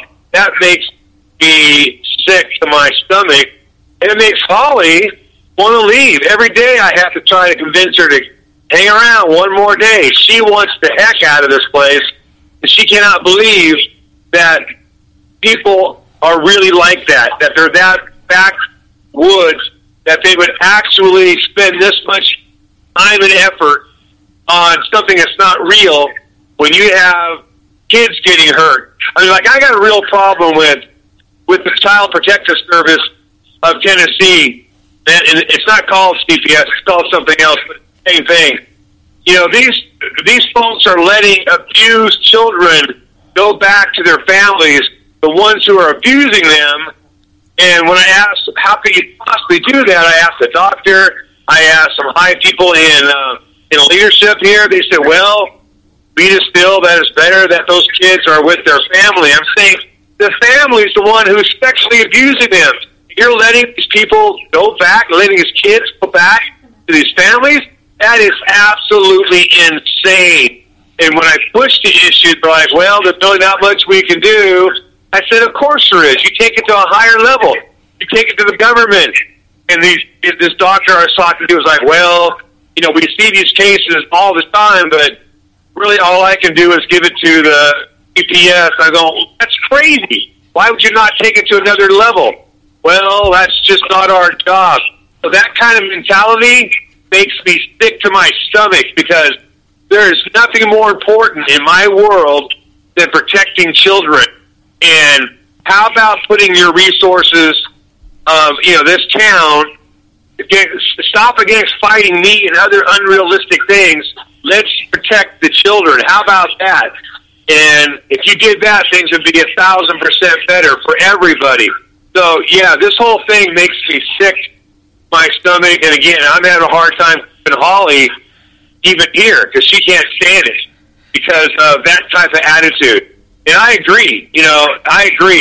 It's disgusting, and it's sick. And, people can hate me all they want, but I will protect the children with all of my heart and soul. And all I ask is other people to protect children as well. And I'm not seeing it. I'm not, I know for a fact it's not happening to the degree that it should be. And that, to me, is the biggest crime of all. Sorry about my rant there. I kind of got on my soapbox, but I feel very strongly about the protection of children. And when I don't see that happening to the utmost, and when I see them spending resources about trying to get out and kick me out of town, I'm one of the good guys. And that makes me sick that they're trying to do that. And, just one final thing before I let you get in there and talk again. I'm sorry, but I would put up my resume as a person, I would put up my morals and values. And I'm not saying I'm Mr. Goody-Good, but I would put up my resume about what I've done in this world. I've been on this earth for 58 years against all those haters any day of the week. Let's see if they can compete. Let's see if they're really walking the walk, because I don't think they are. It's not what I've seen, and that makes me sick as well. A lot of folks don't realize I was, again, military for 23 years. After that, I worked as a veterans advocate for disabled vets for 13 years. I took care of rescue animals. That's been my passion, is rescue dogs. I've never been drunk in my life. I've never had a cigarette. I've never had a cup of coffee. Never had a Red Bull. I don't cuss, sometimes for the shows. But I'm one of the good guys. I'm not as straight-laced as you're going to get. And these rascals are painting me out to be this crazy psychopath monster, and that turns my stomach as well. That's what I mean when I'll put up my portfolio against theirs any day of the week, and let's see who comes up clean, because I have no skeletons in my closet. I'm a straight-laced, very conservative guy, and, doing the kind of stuff that they're doing, all these church groups and other people that are so Christian, that just really upsets me a lot. Again, use that time and effort. Use that to protect children. Don't go on a false crusade against an entertainer. That's just disgusting to me. Use what you've got. Use your bake sales. Use that money you're trying to get me out of town, and let's help out some abused children. Let's do that. But they don't, though. So, yeah, again, sorry for ranting and raving, but that really, really upsets me. That's okay. Let's talk a little bit about why you have so many haters. And some of it obviously is going to be misconception, which I'm sure you'll be the first to step up and say that's the case. But let's cover a couple of things. Let's go back to the days of when this really became popular in San Diego, and in later times. You've got a very long waiver that people have to sign. I've heard anything from, I guess it's probably evolved over time, but I've heard everything from 30 to 40 pages, 3 to 4 hours worth of sitting down face-to-face with you going over this waiver. Is that correct? That is absolutely correct. It's about 40 pages long, and you hit it on the nose, 3 or 4 hours to go through it. But there's a reason I do that. But go ahead and continue on, and we'll talk about that as well. Okay. Now, initially, and it's still the same, there was never any cost to enter. I know back in the San Diego days, you were asking for dog food donations. And then I think in the newest haunt now, it's just pretty much if somebody wants to offer up a monetary donation, but they're not, required to do so. But it's never been any actual cost to ever do the haunt. And correct. I think that people feel like that it's a way to lure them in because there's no cost, and they feel like that it's and I'm just going off not my personal feelings, it's not my belief, but people out there feel like that you're a sadist and you love the fact of being able to legally torture people, and you use that waiver to be able to put that within your legal rights. There's horror stories out there, Russ, whether they're true or not true, the stories are out there of people saying, they went through the haunt and they were choked unconscious. They've had broken noses that need reconstructive surgery. They've been, tortured beyond belief within the legal means with no legal recourse because they signed a waiver and they weren't fully told the honest truth of what was going to happen when they got in there. What is your response to that? Sure. All right. So first off, you got to think. Everybody right now needs to put on their little thinking caps and their logic cap. And this is because if we've been doing this show for 16-odd years in the extreme method, people have to use their logic and think, why has there never been any legitimate lawsuits against, or any lawsuit, period, against McCamey Manor? Why has there never been legal law enforcement issues within McCamey Manor? And if you're really logical, you're going to think, wow, maybe there's more to the story than what the internet has to say, because, again, a logical person is going to understand that whether you sign a contract or not, if there is legitimate torture going on, if somebody is legitimately getting harmed, that is illegal. And I don't care where you're at in the world, law enforcement would come in and poop that person away and take them off to the little nearest jail in their area. But that's what people kind of forget about. Let's look at the reality of what it really is. If that was happening, I would not be allowed to run my shows, ever. I'd be gone. I'd be locked up years and years ago. So we need to look at the reality and not what the internet has to say. And I really don't mind what the internet has to say, because it just spins people up that much more and makes the banner that much more interesting. Now, let's look at this. Every single moment I have with a contestant, what do? Whether it be interviews or Skyping, we all know, or you should know by now, that I film every single interaction. Now, why do I do that?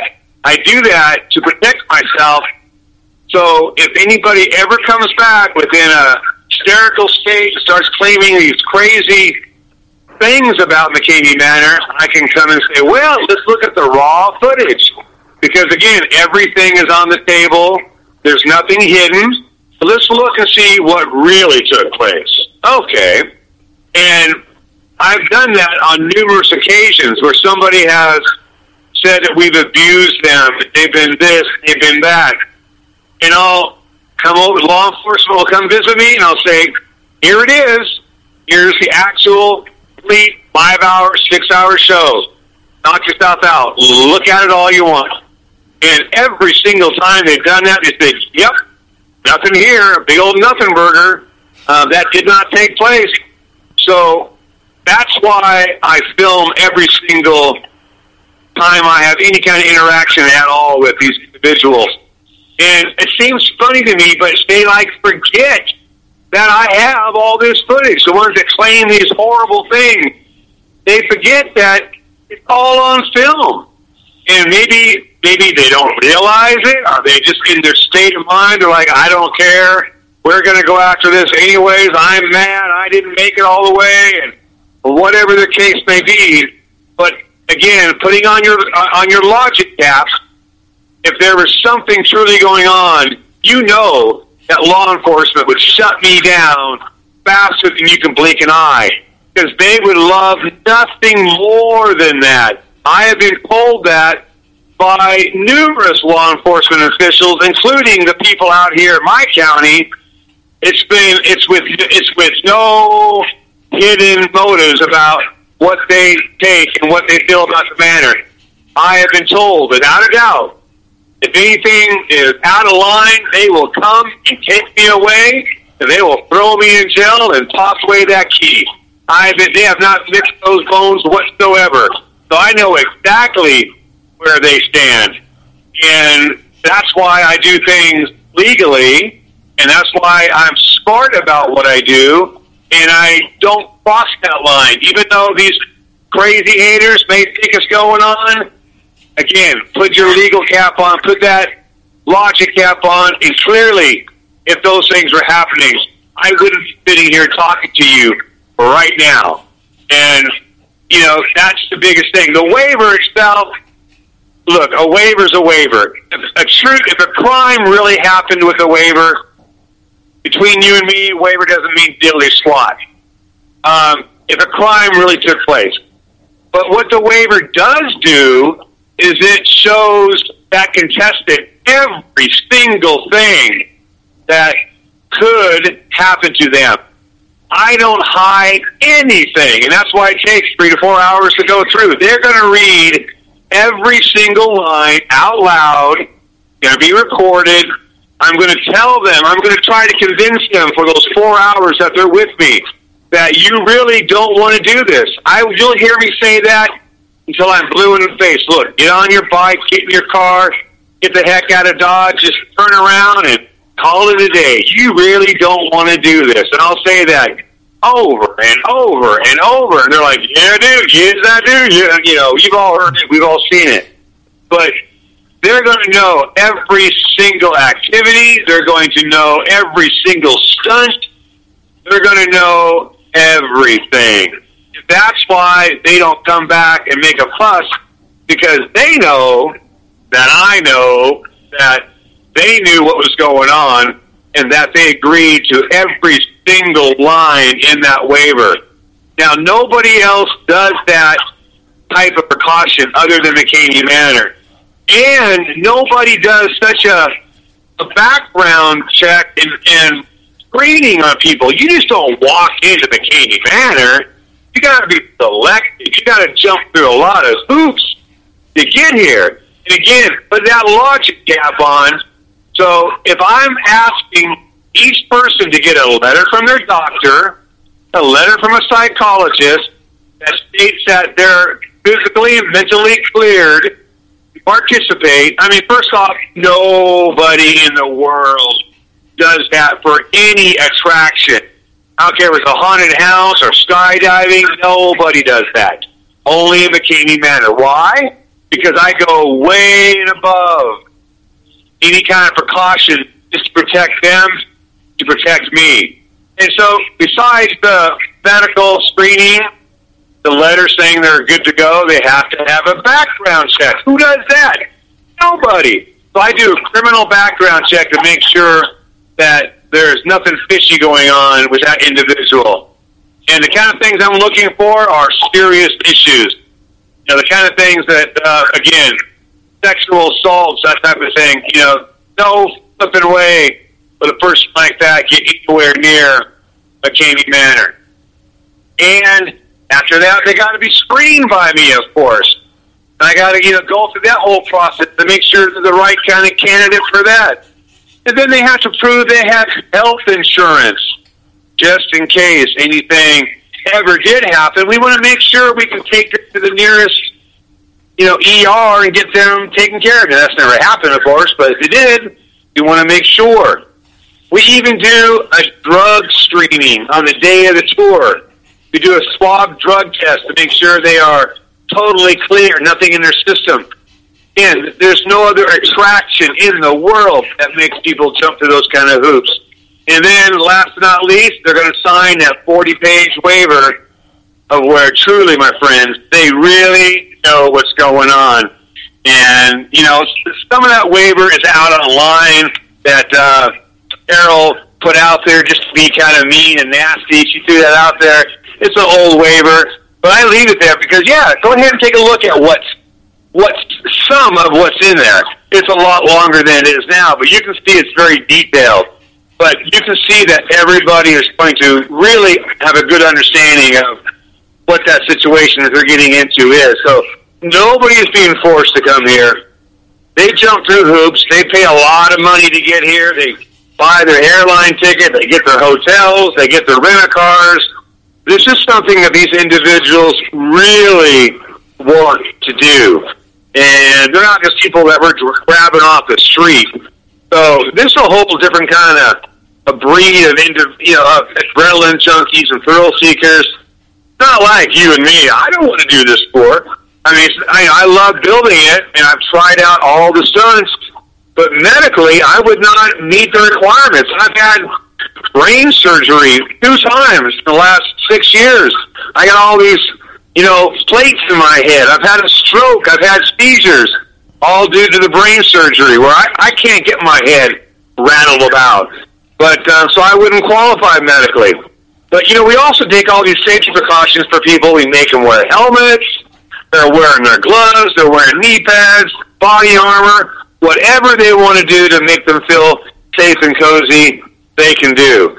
So we're going well and above the, you know, what we can do to help these folks out and to make sure that everything is on the up and up. And I would challenge anybody out there to find any other establishment that goes to those lengths to actually keep their patrons safe. I tell you that nobody does that. And that's why we haven't had lawsuits. Because think about it, those people who make those complaints against me, why are they not suing me? Again, a waiver doesn't do anything. Come on. We're all smart enough. We're going to use that, put our little caps on again. We're all smart enough to know that if somebody is really hurt, really injured, they can sue. They can, call the police. They can do all that stuff.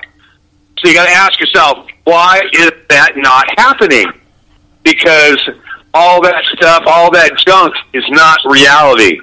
But does it make interesting fodder, interesting read for the average folk? It does. But it also, you'd be so surprised how many people believe it, including people in high positions who believe what they read on the internet, believe what they see. And that, to me, is the most mind-boggling thing of all. how educated people can actually get suckered in and believe these crazy stories. I mean, like, we've all been told a million times, do you really believe everything you read? Do you really do that? And I guess they kind of do. You know, I got such a hassle out here. You know, they even canceled my homeowner's insurance because I'm McCaney Manor. You know, who's been targeted like that? That's crazy. And then when I contacted all the other insurance companies in the town, they're like, nope, we're not talking to you. We're not. Hang up, click, click, click, click, click. So it's kind of like I'm not going to be a conspiracist here, but these folks are talking to one another. And they're trying to make things as difficult as possible for me. But I'm not going to let them win. I'll get things figured out. You know, but if you've had that kind of situation going in your life, you probably wouldn't be too happy about it. And let's not even, you know, count all the numerous death threats we've got. You know, would you like that if your family was threatened, your house was, you know, threatened to get burned down? Southern Justice, we're going to come up behind you and pop you in the head. You're not going to know. And again, these things started from the leadership of this county. These things started from the county commissioner, who put out a big old Facebook page and other places about a community alert. A community alert is something that you do for, you know, convicted felons are coming and living in your neighborhood. They did a community alert against Little Old Russ in his make-believe haunted house, to where they put out my phone number, my address. They put out directions of how to get to where I'm at. They put out messages like, you go see him, you tell him what you want, you get him out of town, let's shut him down. You know, pitchforks are burning. I mean, who does that? And as far as I'm concerned, that's pretty illegal to put that target on my back. But that's what these folks have done, and they continue to do it. And what do I do in response? I'm like, you know what? All you haters, here's my phone number. Y'all know my address. That was put out by your officials. Why don't you all come and see me? Why don't you come and visit Old Mean Russ, the Big Bad Wolf, and let's have a conversation. Let's talk, and let's find out what the reality of this really is. And none of them will talk to me.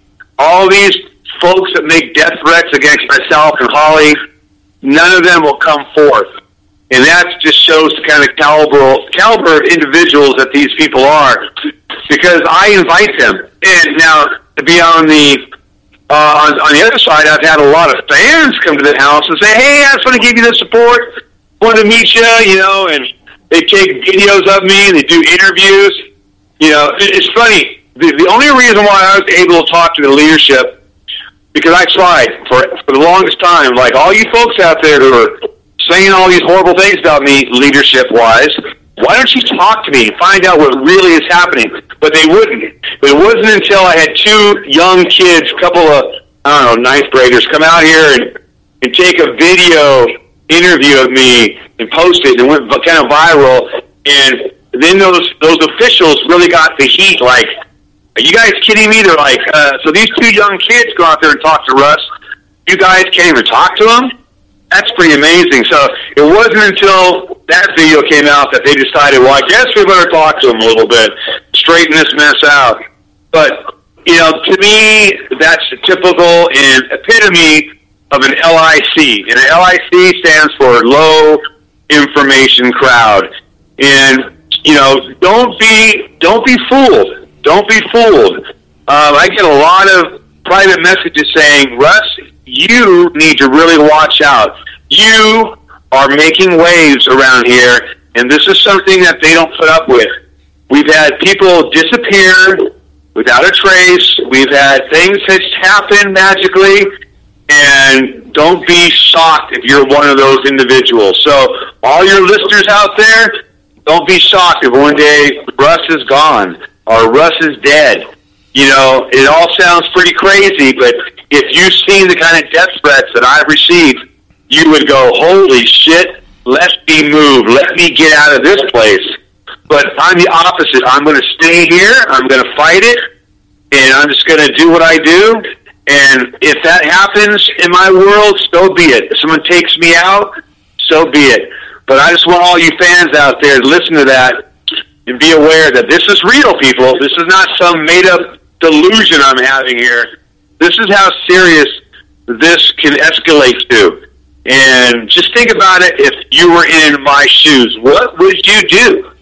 And so it's fascinating. But the only good thing about being a semi-celebrity in the haunt world is that if I do end up going missing, and I think they might think twice about doing something like that, only because I am kind of well known. I'm not just some guy off the street.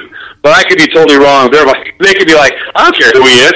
If they don't want me around, they don't want me around. So, it is scary. But again, if you've seen the things that I've seen, threats against my family, myself, and me in the house and Holly and all that, you'd be concerned as well. I can promise you that. Well, let me play devil's advocate with something, and sure. Like I said, I don't condone any of that. I can't imagine anything that anybody's done that's short of child molestation or something that would warrant anything like that. So I mean, what you're right. doing doesn't warrant anything like that. But I know some of the things. I mean, you paint the picture of you're an entertainer, you're giving the people what right. they want, which is fine.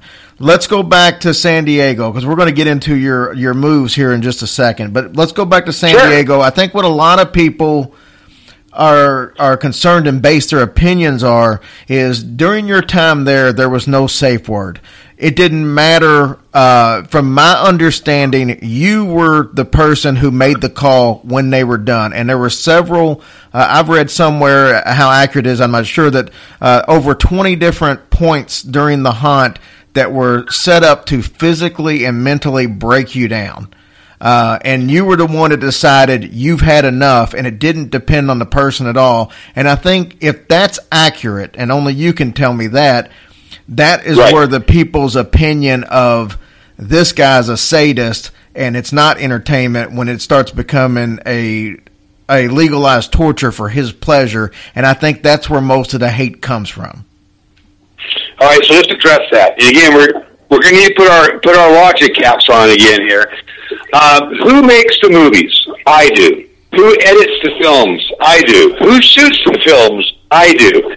So as a filmmaker, my job is to make it as scary as possible. My job is to make people spun up and freak the heck out. And I'm real good at doing that. Now, if I showed footage of us giving you a break and feeding you Gatorade and water and giving, making sure this and that is happening, would that be scary? Probably not. So you got to understand that if you saw, and that's why, again, when law enforcement sees the raw footage, they're seeing things other than what you're seeing. Because if that was truly happening, think about it. If I was really holding somebody against their will, honestly, then guess what would happen? I'd be in jail right now. So all those folks who are like using that as their pointer about all this, they need to go. But wait a second. If Russ was honestly torturing them in these breakers and refusing to let them go, holy crud, the police would be all over that. So that's the reality of it. That's law enforcement's job, is to protect an individual. And I would expect that they would do that, and of course they would. So there's more to the story, obviously. And I'm glad that my films are effective enough to make you believe what you want to believe. That's awesome. There's also, again, things in the waiver that state that, do you want a safe race? No, I do not. Do you want to be pushed all the way until we decide that you've had enough? Yes, you are in control of this. And if you saw the waiver, you would see that time and time. Now, this is for San Diego. Time and time and time again, you're going to see us in there saying, asking that question. When do you want us to stop? You want to stop when you say stop? Or do you want to be pushed and challenged and work out those fears? What do you want to do? And 100% of them all said the same thing. And again, they know we have it in writing and on film. Russ, you continue with what you're doing. I'm here to push and challenge. Do not just let me quit, because I know I will. I'll get scared, and I'm going to want out of there. I'm not flying all the way from Kuwait for you to say, all right, you're done, you're out of here. Now, in saying that, why hasn't anybody ever been injured? Because if I was truly holding people to such a degree back in San Diego, there would have been so many injuries, near deaths. There would have been so many problems going on there that, again, I'd be locked away if those things were truly happening. So, again, logic dictates that, well, what is reality? Is there misinformation being put out? Maybe on purpose? Maybe. Is there a lot of spin happening here to get people talking and agitated? Maybe. Is there a certain way that we're making the films to really bring out the terror and look a certain way? Yeah, possibly. But again, the logic is, if it wasn't that, and if things really were that severe in San Diego, I would be locked up right now, and so would everybody else, because a waiver is not going to keep illegal activities from the police. And that's not going to protect me in the court of law, illegal activities. It's not going to happen. So people need to understand that I'm in control of the spin and how they see things. And I find it really amusing. I sit back and kind of giggle at myself at how many people fall for some of the tricks and misinformation that may get leaked out. And how will it go? Where will it be leaked to? How far, the newspapers get it, media gets it. And I got to sit and giggle and go, wow, they're pretty gullible. They are actually, this is pretty amusing to see me kind of like as a puppet master with some people that you think would have enough knowledge and enough education behind them to get what I'm doing. I would like everybody in your audience to look up a guy named William Castle. William Castle. He was a director and producer of films and attractions back in the 50s and 60s. Great guy. And I kind of based myself off of William Castle. There's even a really good documentary for your fans to look up. If you're a fan of horror, look this documentary up. It's called The Spine Tingler. And what William Castle did is he was the master of spin in a low-budget way. He was like a low-budget Alfred Hitchcock. And he did like, some of your fans will be, he did the original House on Haunted Hill with Vincent Price. He did The Tingler. He actually did Rosemary's Baby. That was going to be his big leap into the A titles. But he was taken off the director status and then went to somebody else. But he did a lot of those types of films, but he did them in such a way, Seven Ghosts and whatever, he did them in such a way that he would do a lot of audience participation within the actual theater. Like, he put buzzers under the seat of the theaters, so when the theater went dark, and the so-called tingler, which was this wormy-looking device, came out and so-called escaped in the theater, the seats would be buzzing and going off, and people would think that the tingler is right there. Now, did they really think that? Probably not, but it was the illusion of it all, and that's what he would do in all these theaters. And it was so inventive that nobody else has really done it since, and it's fascinating. And that's kind of what I do, but in a social media environment. So, again, if people can think all the crazy, but you have to, again, put logic into it and think, if any of that was really true, I would be in jail. I would be arrested. And I'm not, and I haven't been. And that's kind of where that stands. Let me ask you about one. I won't even say it's a rumor because I don't know if it's a rumor or fact. So you can clear this up. People say, "Well, he's not charging anything to get into this place. He's got to have something. Right, okay. He's got to have something to gain from it." So what I've heard on a couple of different aspects is that there is a live feed going to Vegas and some kind of illegal gambling or something of that nature. Is there any truth to that at all? Not out here. There is no live feed in good old Tennessee.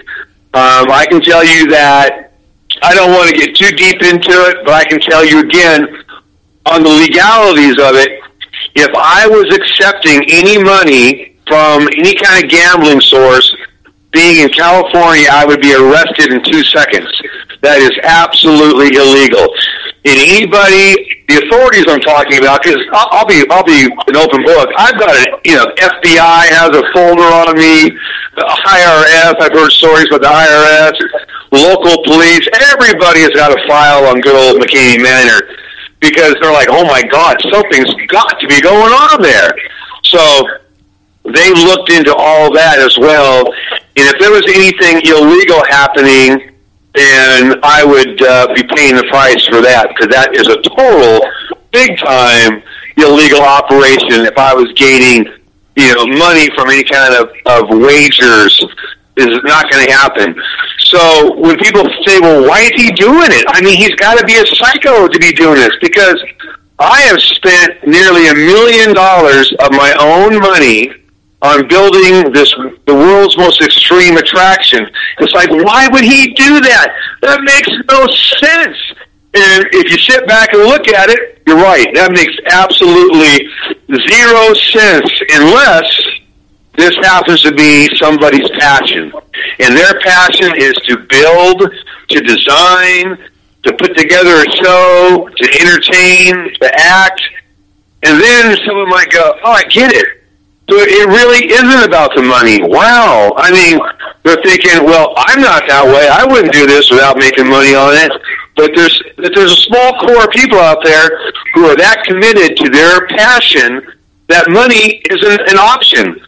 For example, I've been offered countless television shows, everything from NBC to Sci-Fi Channel to Universal Studios. I've been offered a legit weekly television series where I could make a ton of money. Now, I've turned them all down. And why is that? They're like, yeah, but Russ, we're offering you this and that. You can become a millionaire. Okay, but I've said no. Why have I said no? Because the magic is more important to me than making money. I've never been about making money. I'm about keeping the illusion alive. All these shows that wanted to do, these weekly reality shows of me, that would have ruined the magic. They would have been a behind-the-scenes type of a show, and all the nonsense would have been, revealed, and all the mystery. They would go, oh, well, is that it? Is that how he does it? Well, that's not scary. So for me, it's not worth it. I would rather keep the world, and it literally is the world, spun up, questioning me, all upset, all irate. That is more entertaining to me than all the money in the world. To be able to sit back and, again, be that little puppet master and watch everybody else just lose their mind over what I'm doing is extremely entertaining, because it's really something to be able to take a mom-and-pop little operation like what I have and design these rooms, design the entire show, and make it actually work. And work to such a degree that the whole world is talking about it. And that I have a legacy set in stone that is going to be here long after I'm dead and gone. People are still going to be talking about that urban legend, McKinney Manor. Was that really true? Did that really go on? Did people really win $1,000 if they completed it? Was this, was that? And that's awesome to think that I've created something that people are still going to be talking about, again, long after I'm buried in the ground, or hopefully put me in some haunted house someplace, and I'll just be kind of sitting there waving at people. So that's a really cool thing to say that I've accomplished that. I'm real proud of that. I'm really proud that I have built something that will test time. Now, on the same hand, I'm the absolute dumbest businessman in the world because I've spent all this money and I've never made a penny. How stupid is that? So you've got to be either really dumb or you have to be really passionate about your craft, and the passion comes first before any kind of financial gain. And all you folks listening right now, what would you have done? Would you have taken $1 million to do a show? Or would you have stuck to your guns to say, you know what? It's not about the money. Yeah, I'm broke. Yeah, I'm living in a trailer. Yeah, I got bills, but I'm not going to sell out. Instead of selling out, I'm going to stay true to who I really am. So all those folks out there listening and judging me, what would you have done? Because I already know my answer. I've already done it time and time again, and I'll continue to do that. I am loyal to what I am. I am loyal to the haunt, and I'm not going to be a sellout. So people can call that stupid, but, I look at myself every day in the mirror, and I know what kind of guy I am. I know that I'm doing the right thing, and I know that I've got good morals and values, and I don't have a skeleton in my closet, and I don't have arrest records, and I know I'm not a boozer or a druggie or whatever. I know these things. I know I help people. I help children. I help veterans. I know what I've done in my life. So I'm real proud of the things I accomplished. And it's going to stay that way. So money is not an option for me. Be nice to have it. I live on $800 a month. That's all I get. $800 a month. That comes from my military pension. That is it. How many of these listeners out there would be so, passionate about what they're doing that they're going, you know what? I'll live on $800. Don't give me that $1 million contract for a TV show. Nope. I'll live on $800, barely get by because I believe that much in what I'm doing, and I think it's the right thing to do. Well, you're looking at one guy who lives it, eats it, breathes it, and I'm the real deal. And that's kind of where I stand there. Well, Russ, you closed down the San Diego location, and you move it to Illinois. Was that the next location, the Illinois location? No, I was still in San Diego, but I was offered a building in Plainsboro, Illinois, and they're just as crazy out there as they are out here. I am not trying to box anybody in, but holy crud. Again, when you've seen the things I've seen, there's some serious issues going on. So I was offered a location out there. I moved just one load of stuff out there, and the town went ballistic, just like they do here. They shot out the building. They shot out the windows. We had news choppers flying 24/7. You would think that there was an escaped convict in the area. They were praying out in front of the building. Get Russ out of here on their hands and knees. This to me is just insanity. They were slashing tires. They were vandalizing vehicles. And I'm like, you know what? This place is not anywhere I want to be. Now, luckily, I didn't buy any property, and I was able to, mosey on out of there. Now, what the woman that gave us a building to use, what she did do was really crappy. She wouldn't give me back my equipment, and then she sued me for $10,000, saying that she wanted rent and all this, and it was there for like 3 months. In one little room, and so she took me to small claims court. It cost me an arm and a flipping leg. I had to drive out there like 6 times because every time I drove out there to go to court, halfway through my drive, she'd come up with some reason why she can't show up. It was a big old scam just to try to get money from me. When finally I got there, $10,000 later of spending my own money and a lawyer, the judge threw the whole thing out in less than 30 seconds. I didn't have to say a word. My lawyer didn't have to say a word. The judge looked at this and said, "This is ridiculous. This is a nothing lawsuit. You're just trying to scam this guy." And it was like, that's it. So that's my one lawsuit right there, if you want to call that a lawsuit. And so that was my first installment with the Midwest. And, sorry to say, it's a lot of that is out here as well. And it's disappointing because you think people are going to be a little bit more on the ball than that. And not trying to pigeonhole people, but man, some of the little things that the cliches you hear about these kind of locations, unfortunately, it's coming true, and that's frightening. So that was the first one. And then we've been shut down in New York City, but we had a couple shows out there lined up with Dystopia, and they shut us down because, again, the county commissioner saw my movies, and based upon my movies, they said, Caney Manor is not coming here. And then there was Arizona, and Arizona was the same scenario to where the city got a hold of the films and said, without ever stepping foot in the haunt, without seeing what we designed, without ever walking through it, they based all this bigotry on my films and films only and what they've read. And I heard it all. Well, I heard it's this. Well, I heard it's that. And that alone makes people in authority, we're talking county commissioners and city officials go, no way, that won't be allowed here, without even stepping into the attraction to see what it really is. To me, that is the epitome of a low information person, an LIC.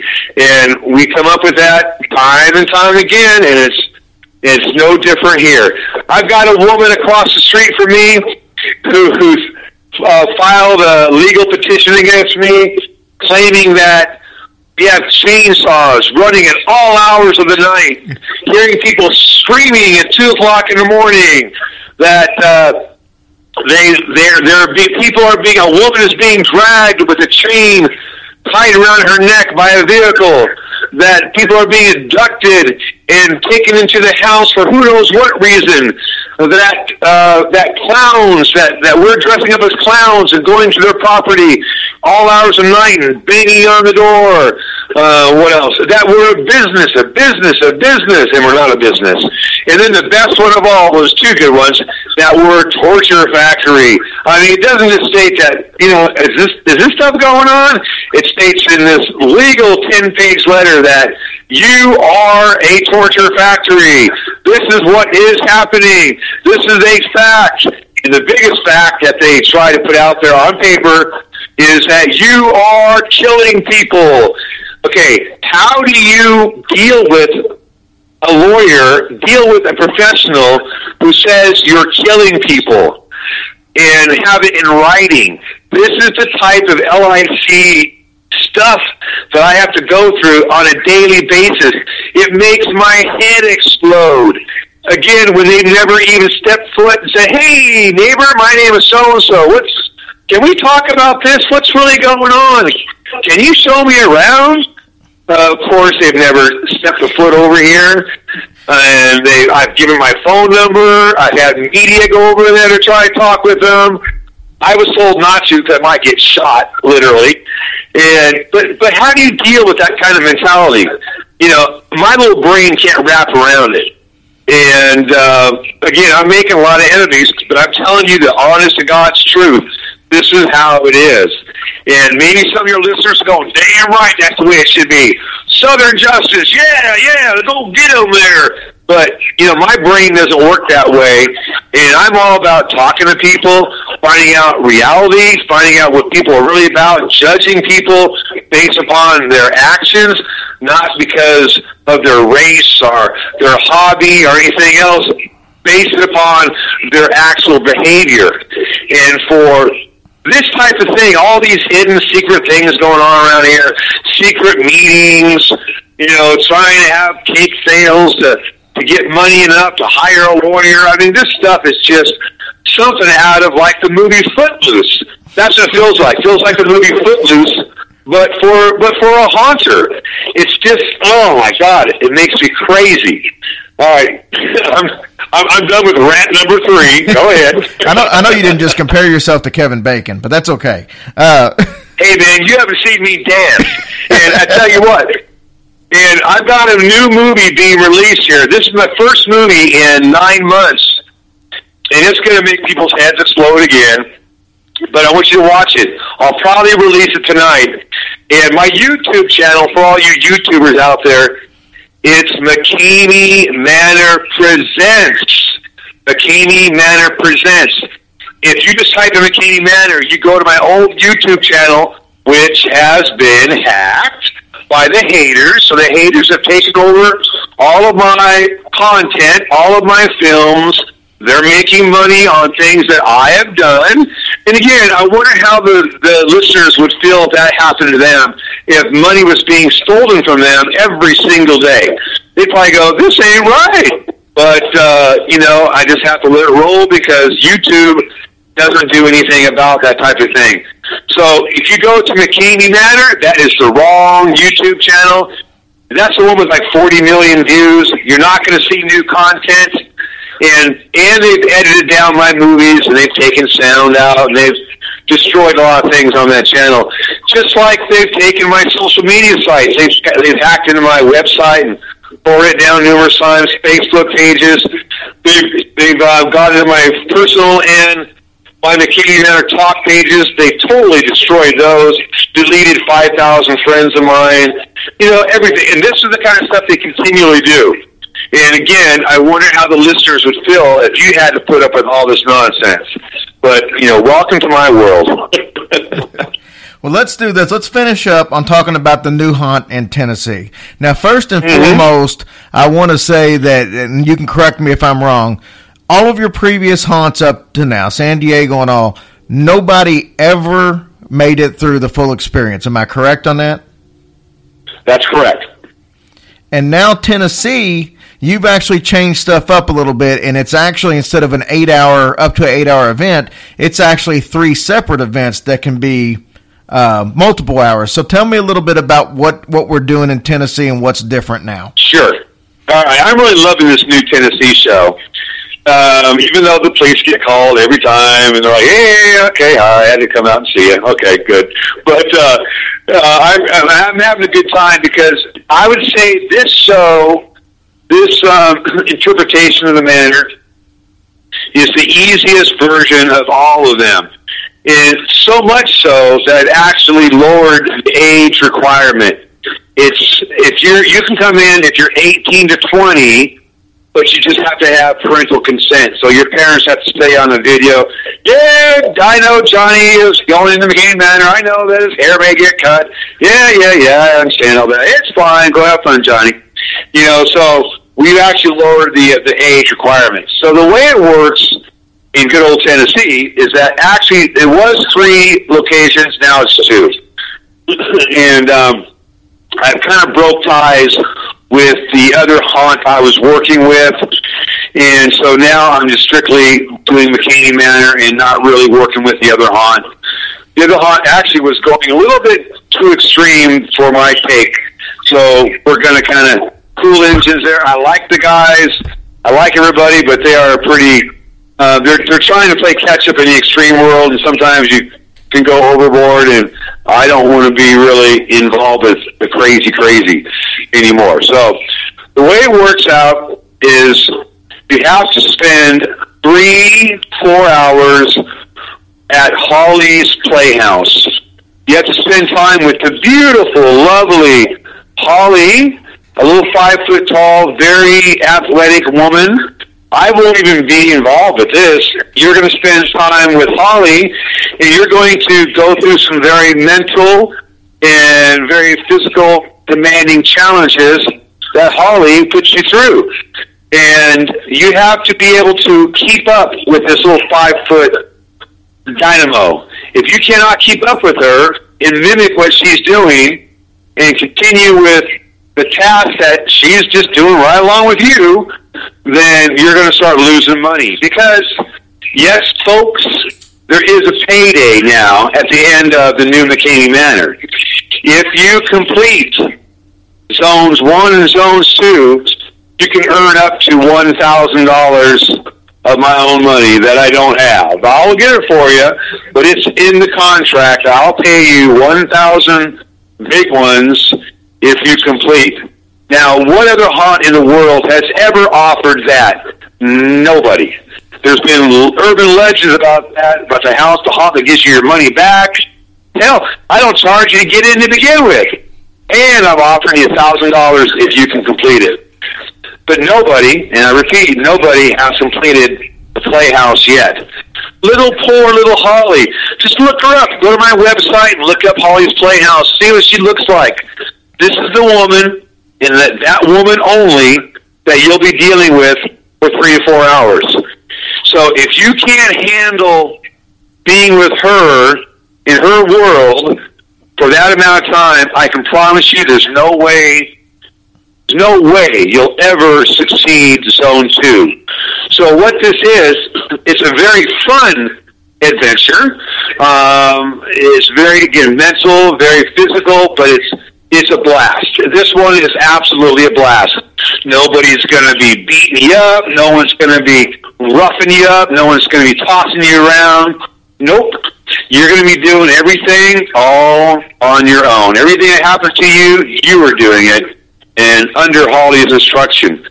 And so it's a different kind of event. It's going to happen in the broad daylight. It's going to take place on a Saturday morning. Birds singing, beautiful sunshine. Woo! It's gorgeous. You're going to be, how scary can it be on a beautiful Saturday afternoon or morning? But something is making these people quit. Something is making these people give up. Something is making these people cry and panic. What is it? Well, I guess you're going to need to find out for yourself and come out here and see what the magic of Holly's Playhouse is all about. It sounds fun, and it is fun, but nobody has completed it. The longest anyone's been through in Holly's Playhouse is 2 hours. That's it. And generally it's more like around a few minutes, and then they go into panic mode, and they're done. But again, we're not laying a hand on you. We're not doing anything. You're going to walk through this thing yourself. It's total control. You have got control. You've got a safe phrase, so anytime you want out, all you got to do is say your safe phrase. The show stops automatically, and we send you on your way. So I don't understand why people quit. Because, again, put your reality boots on again. Put your logic caps on. You know you're not going to die. You absolutely know no one's going to get killed there. You know that. So why do you have to break down and quit? That's a pretty fascinating thing that only the people that come here will figure out why that is. And I love it. Now, let's say somebody does actually get through Holly's Playhouse. I will then personally drive them into Huntsville, Alabama, and that's when you're going to go to the big show. It's going to be you and me on a one-on-one basis.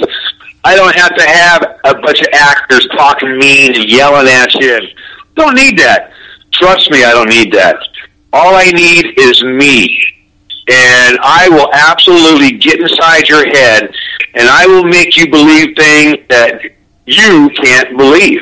I will make you think things are happening that will absolutely make you lose your flipping mind. I have skills that you all don't know about until you come and see me. There's a reason why me and me alone is all it takes to make you cry like a little baby. There's a reason. And, again, I'm not laying a hand on you. I will never even touch you. But you will be under my control.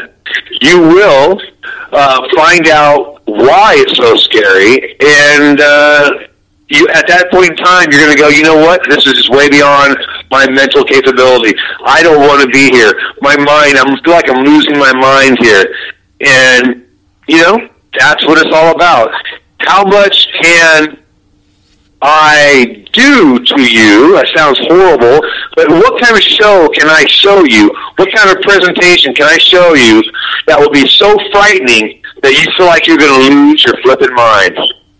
There's something going on, isn't there? Of course there is. But what could it be?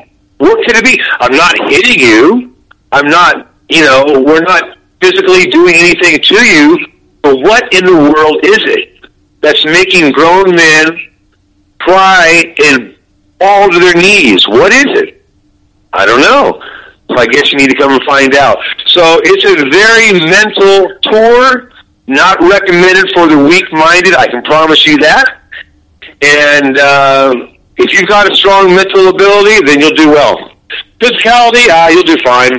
Anybody who's halfway physical can get through it. That's not the point. But I will get inside your head more than you think is possible. I've got certain skills that a lot of you guys know about. I think most people know that I'm a hypnotist. I think you all know that I'm a trained stage hypnotist, and I use that to my advantage. And you will sign up for that. So if there's a point in time when you think you're being attacked by a Tyrannosaurus Rex, yeah, you're going to feel like you're being eaten by a T-Rex. Is it really happening? Nope. But in your mind it is. So you better have strong willpower, because I promise you I'm very good at what I do. And again, nobody does that type of scenario in an attraction. Is it illegal? Of course it is. You are signing up. You know that I am going to attempt to hypnotize you sometime during your time in the Manor. We all know that. That's not a story anymore. We all know that. Now, let's see who's mentally strong enough to challenge me. But so far, I haven't had any takers that have given me much of a challenge. So, if your folks are out there listening like, no, that's BS, he's talking crud, then I challenge those people. Those are the ones I want. I want those big, tough guys who think, oh, man, Russ is just full of crud. I want those guys to go on McCameyManor.com. I want them to send me a contact form at the contact page and say, you know what, Russ, I think you're full of it. I challenge you. Let's see. Bring it on. Show me what you've got. That's who I want. And I hope that some of your audience takes me up on it. Remember, guys, you're not going to die. It's not going to cost you any money. It's all smoke and mirrors. It's all fun and games. So what do you have to worry about? That's how I look at it. Ladies and gentlemen, the master, Russ McCamey. Russ, I can't thank you enough for coming on, buddy. This is it's been a big thrill for me. I know my audience is going to absolutely love it, and I hope a lot of them do take you up on it. At one time, I know you had 27,000 people on the waiting list. What's that thing looking like now? Yeah, that was several years ago for the San Diego location, but it got so out of control that I wasn't even able to control it at all. I mean, it got so out of hand. It's just insane. I mean, even now on the website, I get a couple hundred requests a day for information to go through it. I have a hard time keeping up with it, but what I'm doing now is just first come, first serve. You know, I tell people, get your medical letter stating you're mentally and physically cleared, and then let's talk. And then I'll try to get you in during the week or whatever. You know, like all of October is already booked, but I will try to squeeze you in somehow. But you've got to be serious. You've got to be a clean guy. I don't want, no drinkers, man. No one doing drugs. I don't want that type of person. I want a person who's like super solid, super great attitude, understands reality, understands what's make-believe and what's not. I need people to have a good grasp of this. So if you've got those kind of skills and you are an adrenaline junkie and a thrill seeker, then you need to look me up, because I will show you, I'll give you a ride that your mind will not be able to wrap around. That I'll promise you. I can deliver on everything that I talk about. Just watch the movie that's out there right now. Watch the new Extinction movie that's going to come out in the next day or so, probably tonight. And you're going to see me single-handedly destroy somebody by just, doing what I do. But it's formatted in a nice music video. I'll be singing my nice little song. I mean, how wonderful is that? Come on now. So, take the challenge, guys. Come look me up, and let's get some real contestants coming through. Let's get some real quality individuals coming through. I would appreciate that. Russ, I can't thank you enough for coming on, buddy, and good luck in the new hunt down there in Tennessee and Alabama. All right, man. Thanks for having me. I appreciate it, pal. It ain't no problem, brother. Anytime. All right, buddy. Thank you. All right, so now after listening to that, there is no doubt at all that you will dispute that Russ McCamey is a very unique individual. Yes, but he's got a great imagination. He does, and he does have, he's definitely got some things that he doesn't mind taking a stand against, such as of course not. Abuse of children, which can't argue with that at all. I like how we have these guests that use the platform to be able to just speak out against whatever their personal passions are. Yeah. I know Andrea did that when she was on the show about drug abuse and these doctors prescribing drugs haphazardly, and then Russ had this, and we don't mind that at all. I mean, they're both very good messages to get out. So that's pretty much it for this week. As a reminder, once again, next weekend we will be at Scarefest in Lexington. So if you're anywhere near the area, Friday, Saturday, Sunday, we will be there and having a good time. We'll be enjoying ourselves a little bit on vacation prior to that in Gatlinburg for a little bit. We'll go see, anxious to see how much damage is there from the fires that we talked about, and if any, how much is that we remember is gone, and how much has been rebuilt already. So yeah, sad that really happened. That was a heartbreaker. But hopefully they've rebuilt some things, and, people just keep going. So that's the main thing. Thank you guys so much. We love you. Get your T-shirts. If you can't come to Scarefest and get them, make sure you go to our website and get them, hillbillyhorrorstories.com. It's also where you can sign up for Patreon. Thank you guys so much, and we'll see you soon. Love ya.